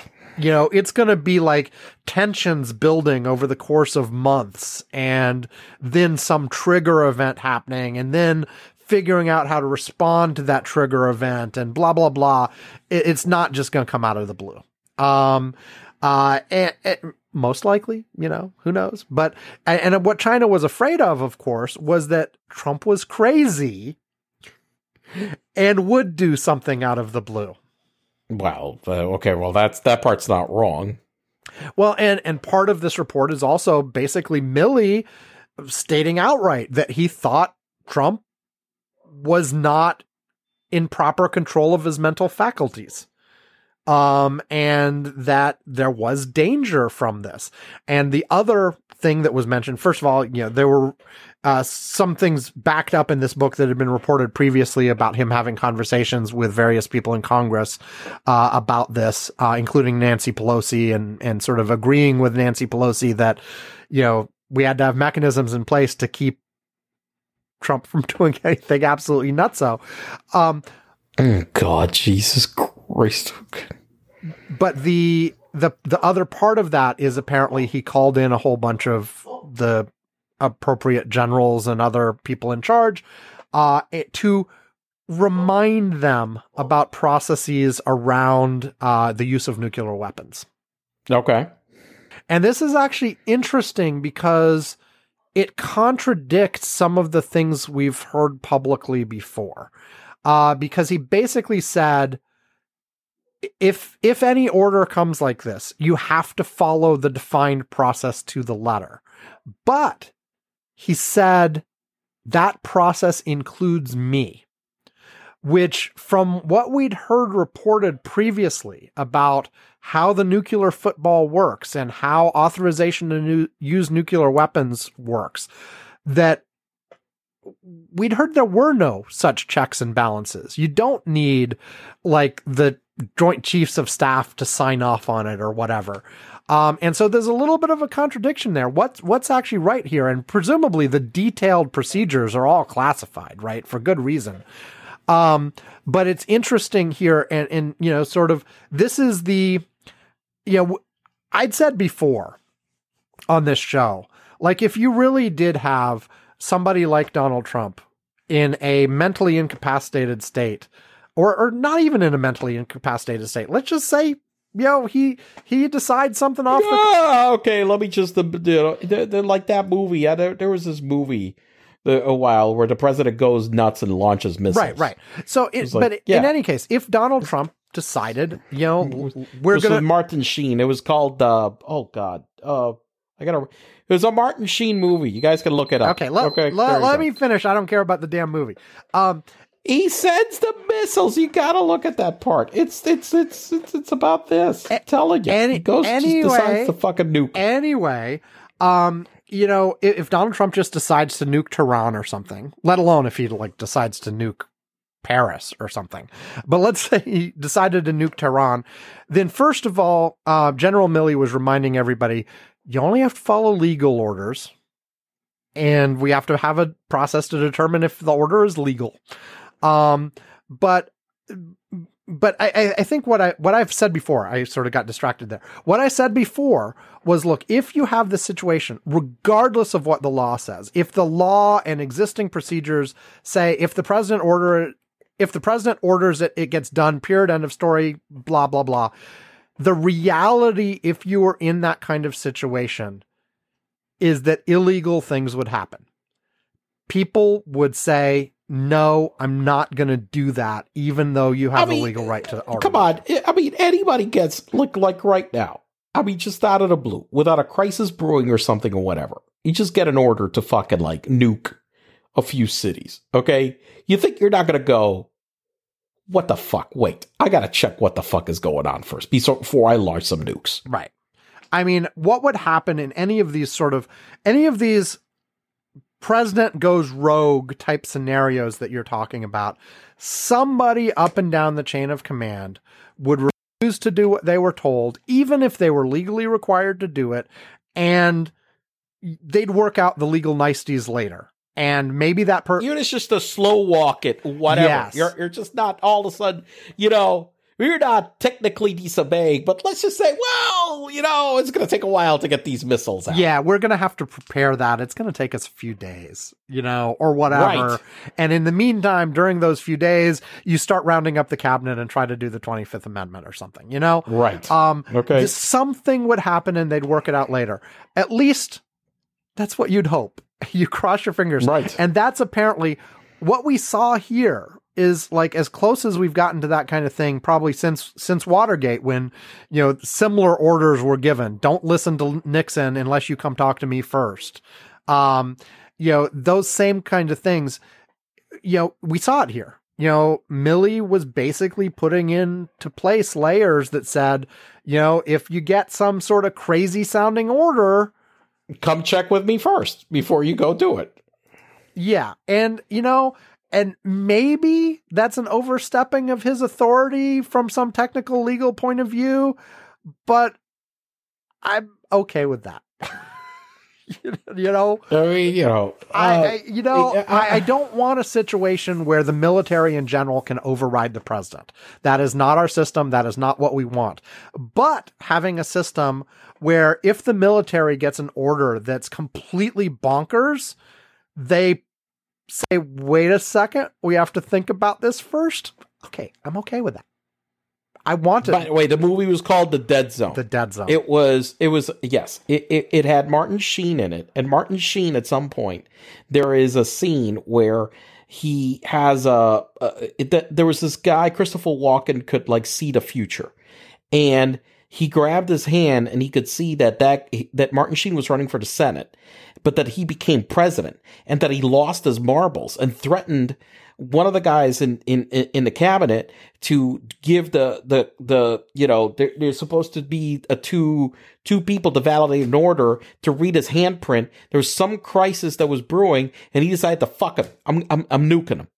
And he just launched the nukes. And he was in Camp David. And then all of a sudden he walks outside and I think some people were from his staff or whatever, Mr. President, we think we have a peaceful solution to it. And he just goes, the missiles are flying. Hallelujah. And, I will say this, that back then, that was in the 80s. That scene really gave me some nightmares. Right. Okay. I will add that movie to my list. The bottom line was, hey, once again, we have this Woodward book giving more color to situations. We had kind of heard this stuff way back when it was happening, right? In December and January. Yes. But there's a lot more detail here and there's a lot more stuff and it just sort of fills out the picture. There was a whole bunch of other really negative criticism about Woodward's book in terms of, and it also brought out some other criticism of some other previous books where Woodward has been shown to have done that before. So he's been a little because he's trying to make a good story. Yes. Yeah, and he's been criticized from that before. The other thing that's been criticized about a lot of these Trump books is, hey, some of this would have been really useful to just put in the newspaper when you first found out about it instead of saving it for please. 9 months for your book. For your fucking book, right. Okay, that's mine. Okay, 7 more minutes for you, Yvonne. Go. Set your timer. 7 minutes. 7 more minutes. All right. So, So what happened to Nicki Minaj's cousin's friend's balls? Okay, isn't this just COVID? But okay, fine. All right, so it is just COVID. Well, okay, it is just COVID. So we don't want to talk about you can talk about her cousin's friend's balls if you want to. Maybe we don't want to talk about. It's basically misinformation and COVID. Well, let's talk. It's more COVID and vaccine misinformation, which anti-vaccine bullshit, whatever. So, all right, so we're not going to talk about the balls. We'll talk about the Apple stuff. Okay, because what the hell? Let's talk about. Well, we talked about the Apple emergency release earlier. So you want to talk about the hardware stuff they announced, or do you want to talk about the reason for the emergency release? Well, we did talk about why they released the release. Yeah, I think that's more interesting. Well, I mean, new hardware. Okay, new phones, new watches, new iPads. That's about it. Nothing super exciting. So, okay, we covered the hardware. I will say the one thing that was interesting was that now they got 1 terabyte of storage on the phone. You know, and I used to I would use. Yeah, there was a time when I would have been like, I need a maximized storage at all times. But you know, let me check my. I'm gonna check. Usage. I'm gonna check my phone. I have out of my 512 gigs, I only had 150 gigs available. Mine's still loading, but I think I'm similar. Yeah, here we go. 149 out of 512. That's not a heck of a whole lot. And you know, I'm a fairly heavy user of this damn thing. I use it for all kinds of stuff. But you know, I have it optimized so it doesn't. I mean, I've got many. Yeah, I've got a huge amount of images and movies and stuff but it's synced to the cloud, and I don't keep all of it on my phone. I keep all of it on my computer, but I don't keep all of it on my phone. And so, I could actually fit in 256 fairly comfortably. I didn't even need the 512. You know? And do I need a terabyte? Now, it's tempting. I always like to sort of... I generally followed the rule... More storage. Yeah, I mean, look... And more memory. More power. And look, I just got this one. And I've said before, I'm kind of pissed that I didn't end up waiting for September because I would have just gotten the 13. But, I look at it and I'm like... my usual approach when I buy things is I max them out in order to maximize the useful time before I feel like it's old. I don't do the every year trade in. I max it out hoping that it'll last several years, right? But and so if I went by that theory, I'd get this 1 terabyte version right away. But then I look and I'm like, and I guess the theory is I'm not using it now, but by the time this thing is 3 years old, I will be. But at this point, I'm not sure I will be. You know? Well, maybe not. Maybe so, not. If I had to buy one today, I'm not sure I'd buy that one. I will tell you this, though. I will tell you this, though. I did that the last time where I thought, maybe I won't get the 512 gigabytes. I wound up saying, what the hell am I talking about? But you're using less than 200 of it. No, I have 150 available. Oh, 150 available. I thought you were saying 150 used. No, available. Available. Okay. No, I'm using a hefty chunk. Okay, fine. You're over 50%. So you're well past north of 50%. You're past the 256. So you made the right choice. Yeah. Yes. I'm well past the 256. Yes, definitely. Yeah, and I'm not right now. So okay. So on the other hand, maybe that means I just have to find things to fill my phone with. Well, I don't know what the hell you're doing. I mean, you don't have your phone filled, but because, come on, give me a fucking break. Well, speaking of, and I do want to get to the why Apple did the emergency releases, but I will mention, since you did that, the other day, Alex came to me. He's, because he records videos on his computer of gameplay and blah, blah, blah. And the other day he comes to me and is like, hey, you know what I just found on my computer? What? He's like, well, I went to sit down on my computer and realized the screen recording was still on. Oh my God. Holy smokes. It had been recording his screen for the previous 18 or 19 hours. Okay.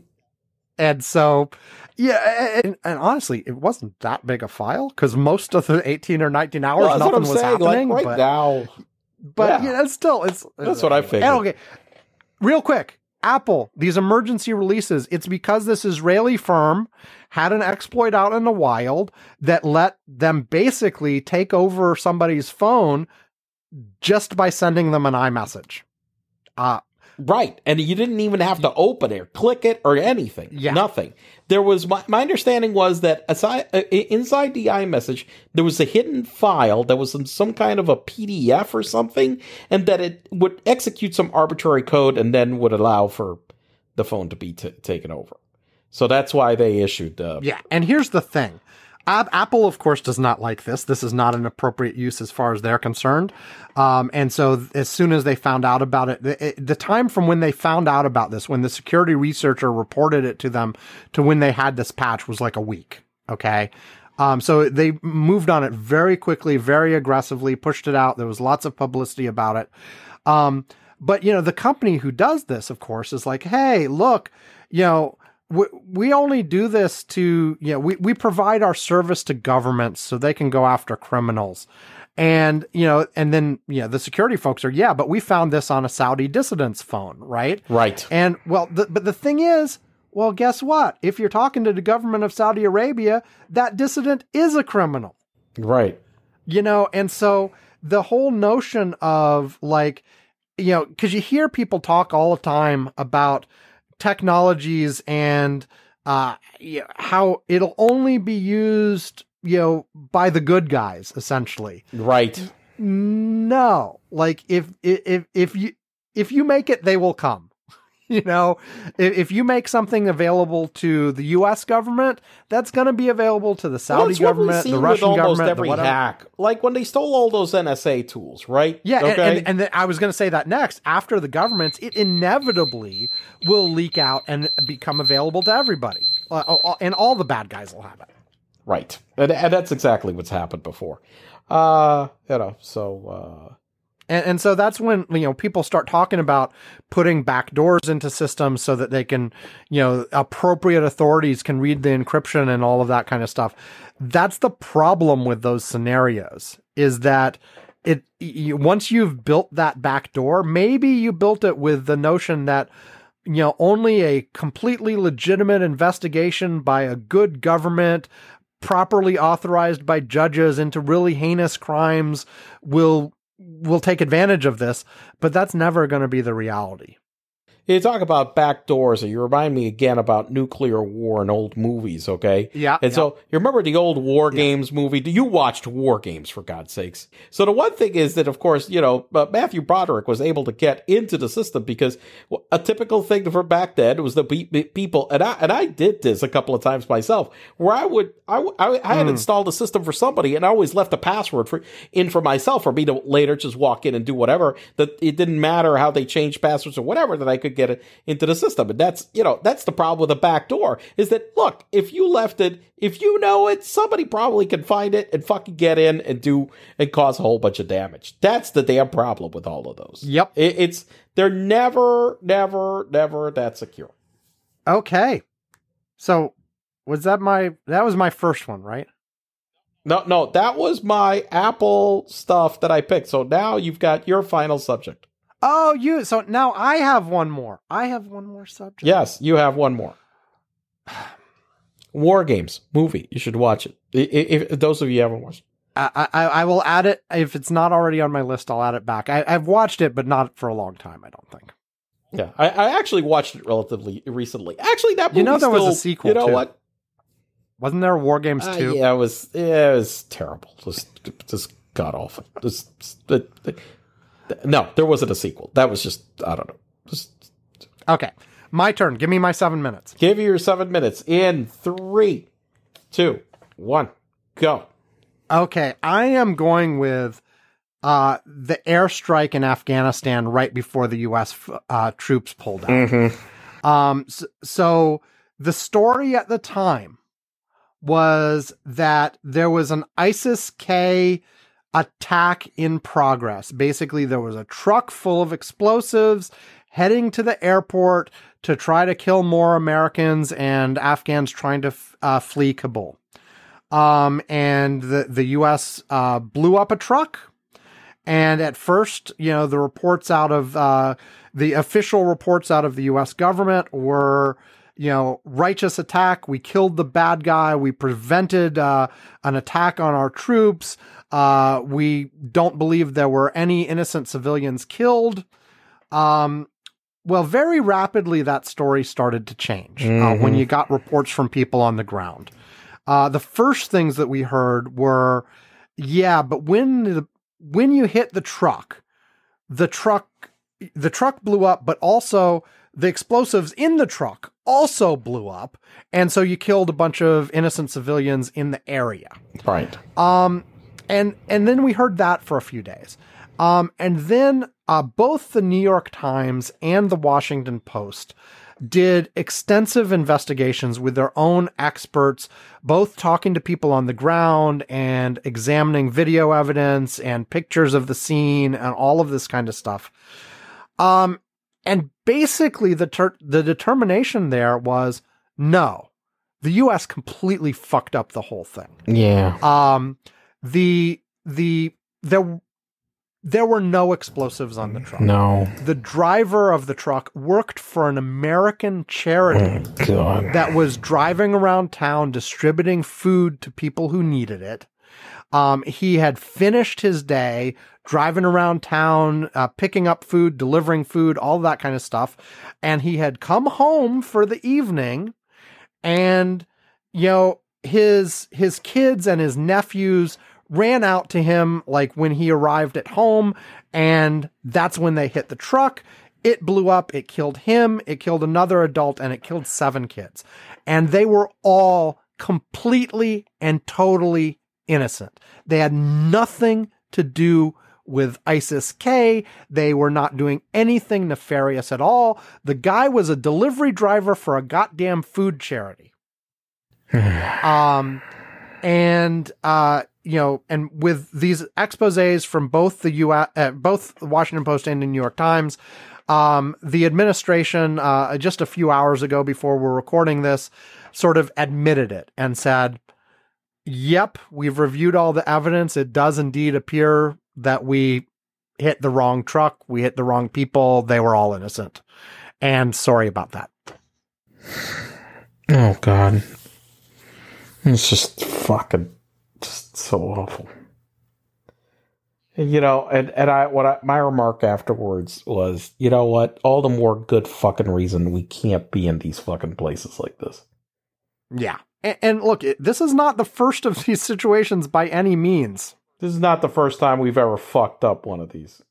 And look, this one got a lot of attention, in part because the Pentagon was going, rah, rah, rah, look what we did. Look how awesome we were for preventing this attack.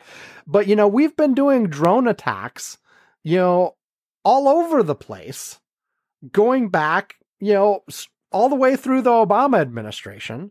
No, the Bush administration. Well, yes, it's starting even in the Bush administration, but Obama really accelerated it. Yeah. And Trump accelerated it even further beyond what Obama had done. And yes, we've gotten some bad guys along the way, but there has been a significant death toll of innocents all along. And, and I know, like, this happens in all wars. Civilians die in war. War is awful. War is horrible. It's not, and hell, even if it was only soldiers dying, that's still horrible. But there has not been a war yet in human history where a whole bunch of innocent people haven't died along with the guilty, right? It's not like in the A-Team. There was a TV show that glorified shooting more people without killing anybody. Like, oh yeah, nobody gets hurt. but they fire like about 10,000 rounds of ammo in every show, but nobody somehow miraculously nobody got hurt. Yeah, but like, and I recognize that, and I recognize that the U.S. does try to minimize civilian casualties, but still, like, you look at this and you're like, who fucked up here? Somebody fucked up. There should be consequences. And as far as I can let me look. If it's a mistake is a mistake. Okay. Yes. I'm not saying that we should. I'm not saying we should shoot somebody, right? Unless somebody did, unless somebody shows some type of criminal negligence or something. Okay, if somebody was, had depraved indifference towards these people, for example, and just said, kill some bastards, then yes, those people should be punished. Okay. But you know what? If it's just they collected intelligence and they thought that was the right target and they made a fucking mistake. Well, and I suspect it kind of is that, but even if you can't justify somebody going to jail, maybe somebody should be fired. Or somebody needs to receive some kind of some action needs to be taken depending on what it is, which we don't know what. We don't know the details, and they said they're not going to comment on those level of details because it's a personnel matter, and an investigation is ongoing, etc. And look, that's reasonable. But at the end of the day, like, these things have to be more than an "oops, sorry, we fucked up." There has to be what can we do better next time to avoid this situation? And if somebody did something seriously wrong, there needs to be consequences. Yes, I agree. And oh, by the way, we need to do something for whatever the hell is left of that fucking family also. Yes. And I was going to say, the U.S. actually does have a system for that. In cases like this, where we kill innocent civilians, we've actually got an official program to sort of pay them. No, I know, we do. But the amounts, frankly, are paltry. I mean, I suppose depending on the cost of living in the country you're going to, it could still be significant. But like, in the grand scheme of things, we killed your 7 kids. Here's $500, No, yeah. I mean, that's not bringing any of them back. Yeah. That was disheartening. So, all right. Well, on that happy note. Okay. I just saw a tweet that I have to comment on before we do the end of the show things. Donald, this is actually a 4-hour-old tweet. I hope this is this. Maybe this is a parody. Could this possibly be a parody? Like, well, in this day and age, that's one of the things that you can't never tell the difference. You can't fucking tell. I will, if this is not, I will try to verify this later. I'm seeing this in real time. But if this is not true, I will either remove this from the show or put a correction on it. The tweet that I see from 4 hours ago, is Donald Trump just sent a letter today to Georgia's Secretary of State, Brad Raffensperger, demanding that Brad announce that he is president. What? September 17th, 2021, to the Honorable Bradford Raffensperger, Secretary of State, Georgia. Dear Secretary Raffensperger, large-scale voter fraud continues to be reported in Georgia. Enclosed is a report of 43,000 absentee ballot votes counted in DeKalb County that violated the chain of custody rules, making them invalid. This was today? According to this, which again, I'm like, this can't be real, can it? I would respectfully request that your department check this, and if true, along with many other claims of voter fraud and voter irregularities, start the process of decertifying the election, or whatever the correct legal remedy is, and announce the true winner. As stated to you previously, the number of false and or irregular votes is far greater than needed to change the Georgia election result. People do not understand why you and Governor Brian Kemp adamantly refuse to acknowledge the now proven facts. Come on, this has to be old. This can't be today. I mean, I think the internet is tricking you. This has to be fake, right? I mean...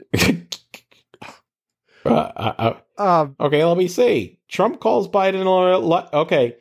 Okay, so I'm looking at this. I just did a search. The only thing I'm finding is a New York Daily News article dated September 17th at 12:41 p.m. So it's 12 hours old. So this is not even like recent.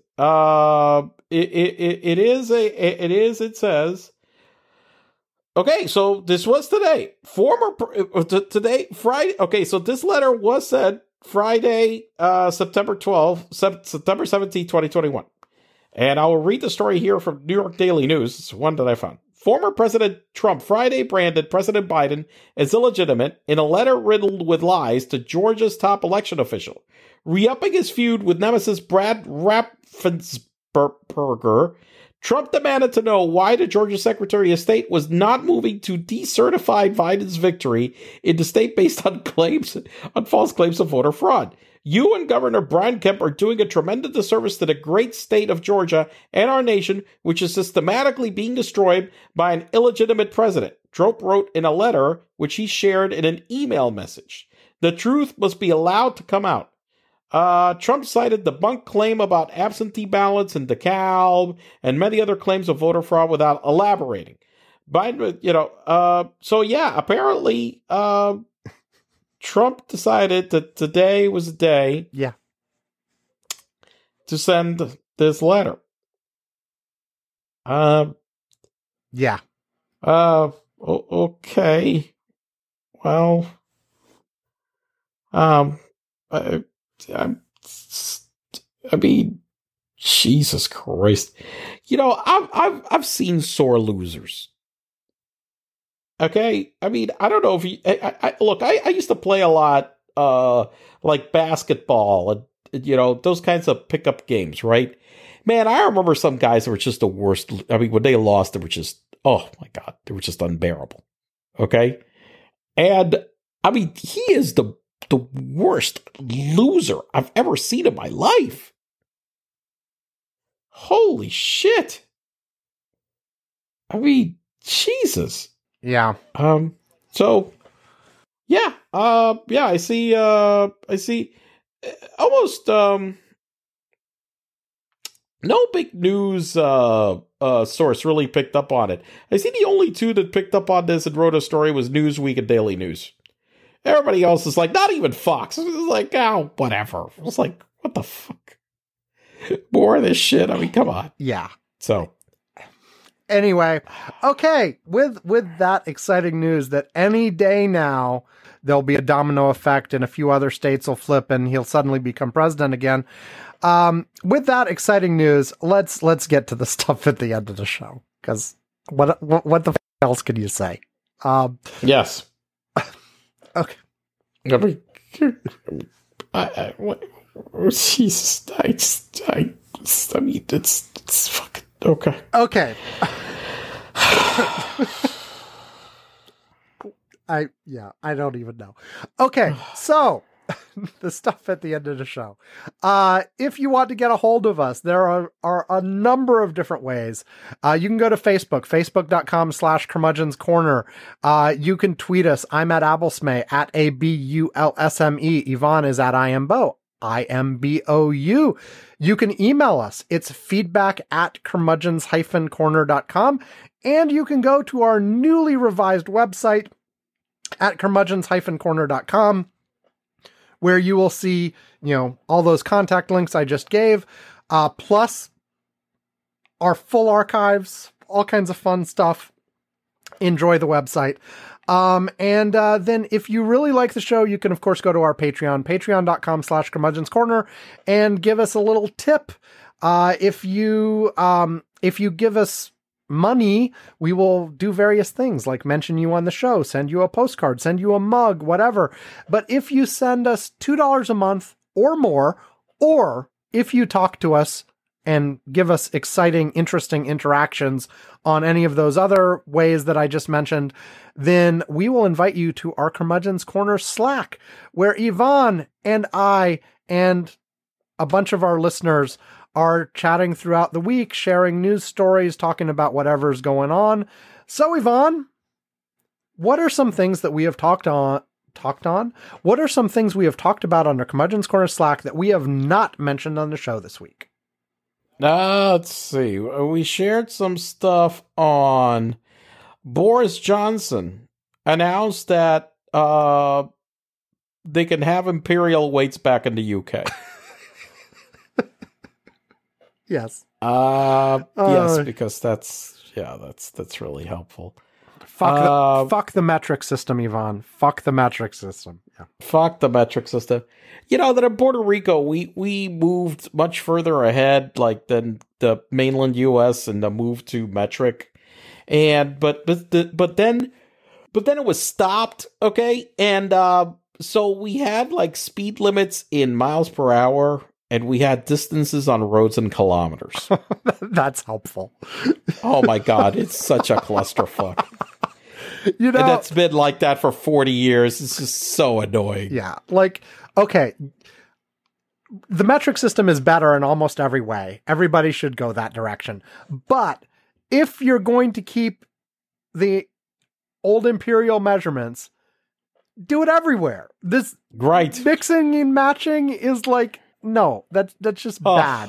Remember, they lost at least one Mars probe because of that bullshit. Yes, they did. I remember that. Yes. Anyway, go ahead. Go. Anyway. Let's see what else.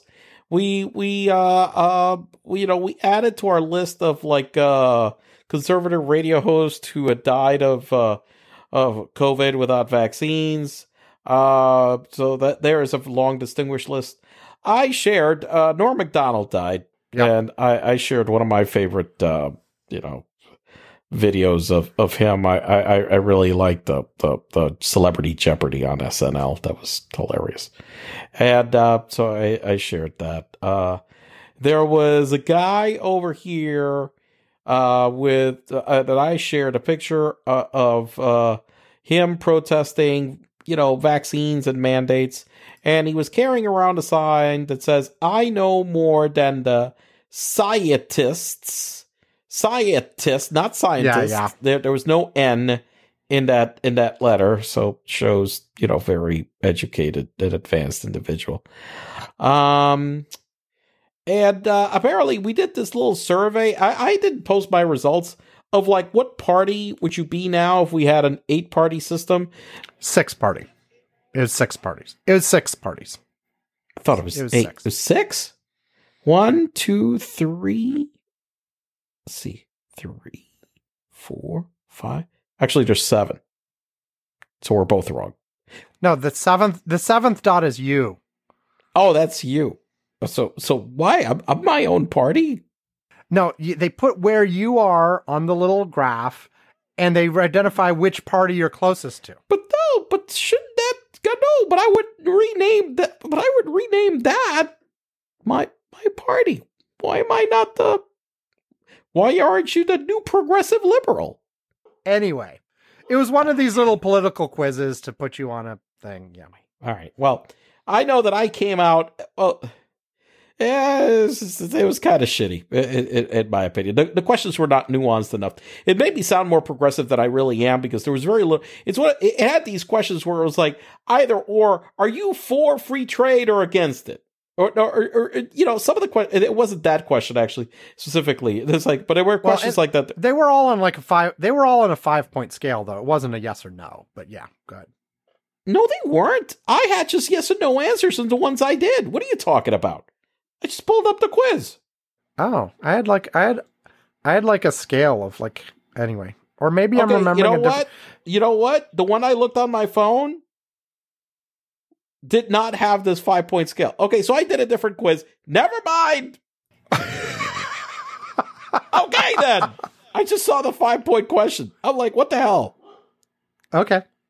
Anyway, we did a little political quiz and had fun talking about it. Yeah, we did some political quiz stuff, and and the news. I think we covered most of the newsy stuff. We talked about the military. We talked about. We just talked about the Trump letter. We talked about shots. We did not talk about infrastructure. Yeah, there's infrastructure and debt ceiling stuff that's going on. infrastructure and debt ceiling stuff going on. And then for some reason, somebody kept saying that they showed this picture of Biden grabbing, I don't know, somebody's breast, but I don't know. Anyway, I did get that from the picture. You know, all you guys have, I thought I'm the guy with the head in the gutter, and apparently people are beating me to this right now. I must be getting old. And then the last one I see, we had this one here where we were showing our school district charts talking about COVID cases in the school districts, like right now. So I know most school districts are publishing that information. I know Sam says, I know mine locally is. And so, that way people can get a good idea of what's going on in the school. So you can get all of that. Yes. All of that in the Curmudgeon Corners Slack. Okay, and despite our best efforts, I think we're over 2 hours again today. Our best efforts were not that good. Yeah. Anyway, that's it, everybody. Hey, have a great week. Stay safe. Take your COVID precautions seriously, and but have a good week anyway. Have a great time. I guess I turned 50 this week too. Oh God, yes. Yes. I joined Yvonne in the Half Century Club. Yeah. Did I wish you a happy birthday, or did I forget? No, you bastard. You said nothing. I got happy birthdays from like a billion people on Facebook, but you said fucking nothing. You asshole. Oh, fuck me. How could I? Wait. No, wait. It already passed? It was. Yes. It was Thursday. It was yesterday. Yeah. Oh, here. Well, here. Wait, I'm fixing that now. Fuck. Yeah. Okay, there you go. I don't actually mind there. Oh yeah, I got a happy birthday text from Yvonne. Thank you very much. Oh no! What the fuck? I was wanting to tell you this. I thought it was next week. Shit. Oh, fuck me. I have it on my calendar. Anyway, yeah, no, I honestly, if it wasn't for the thousands of people saying something on Facebook, I barely would have noticed myself. My family, we're going to like go out to eat or something at a place with outdoor seating, probably Sunday. So, okay. Anyway, there you go. That's it. Hey, everybody, have a great week, and stay safe. I said that already, but that's it. Goodbye, everyone. Bye. Later, Yvonne. Adios. Good night. Good night.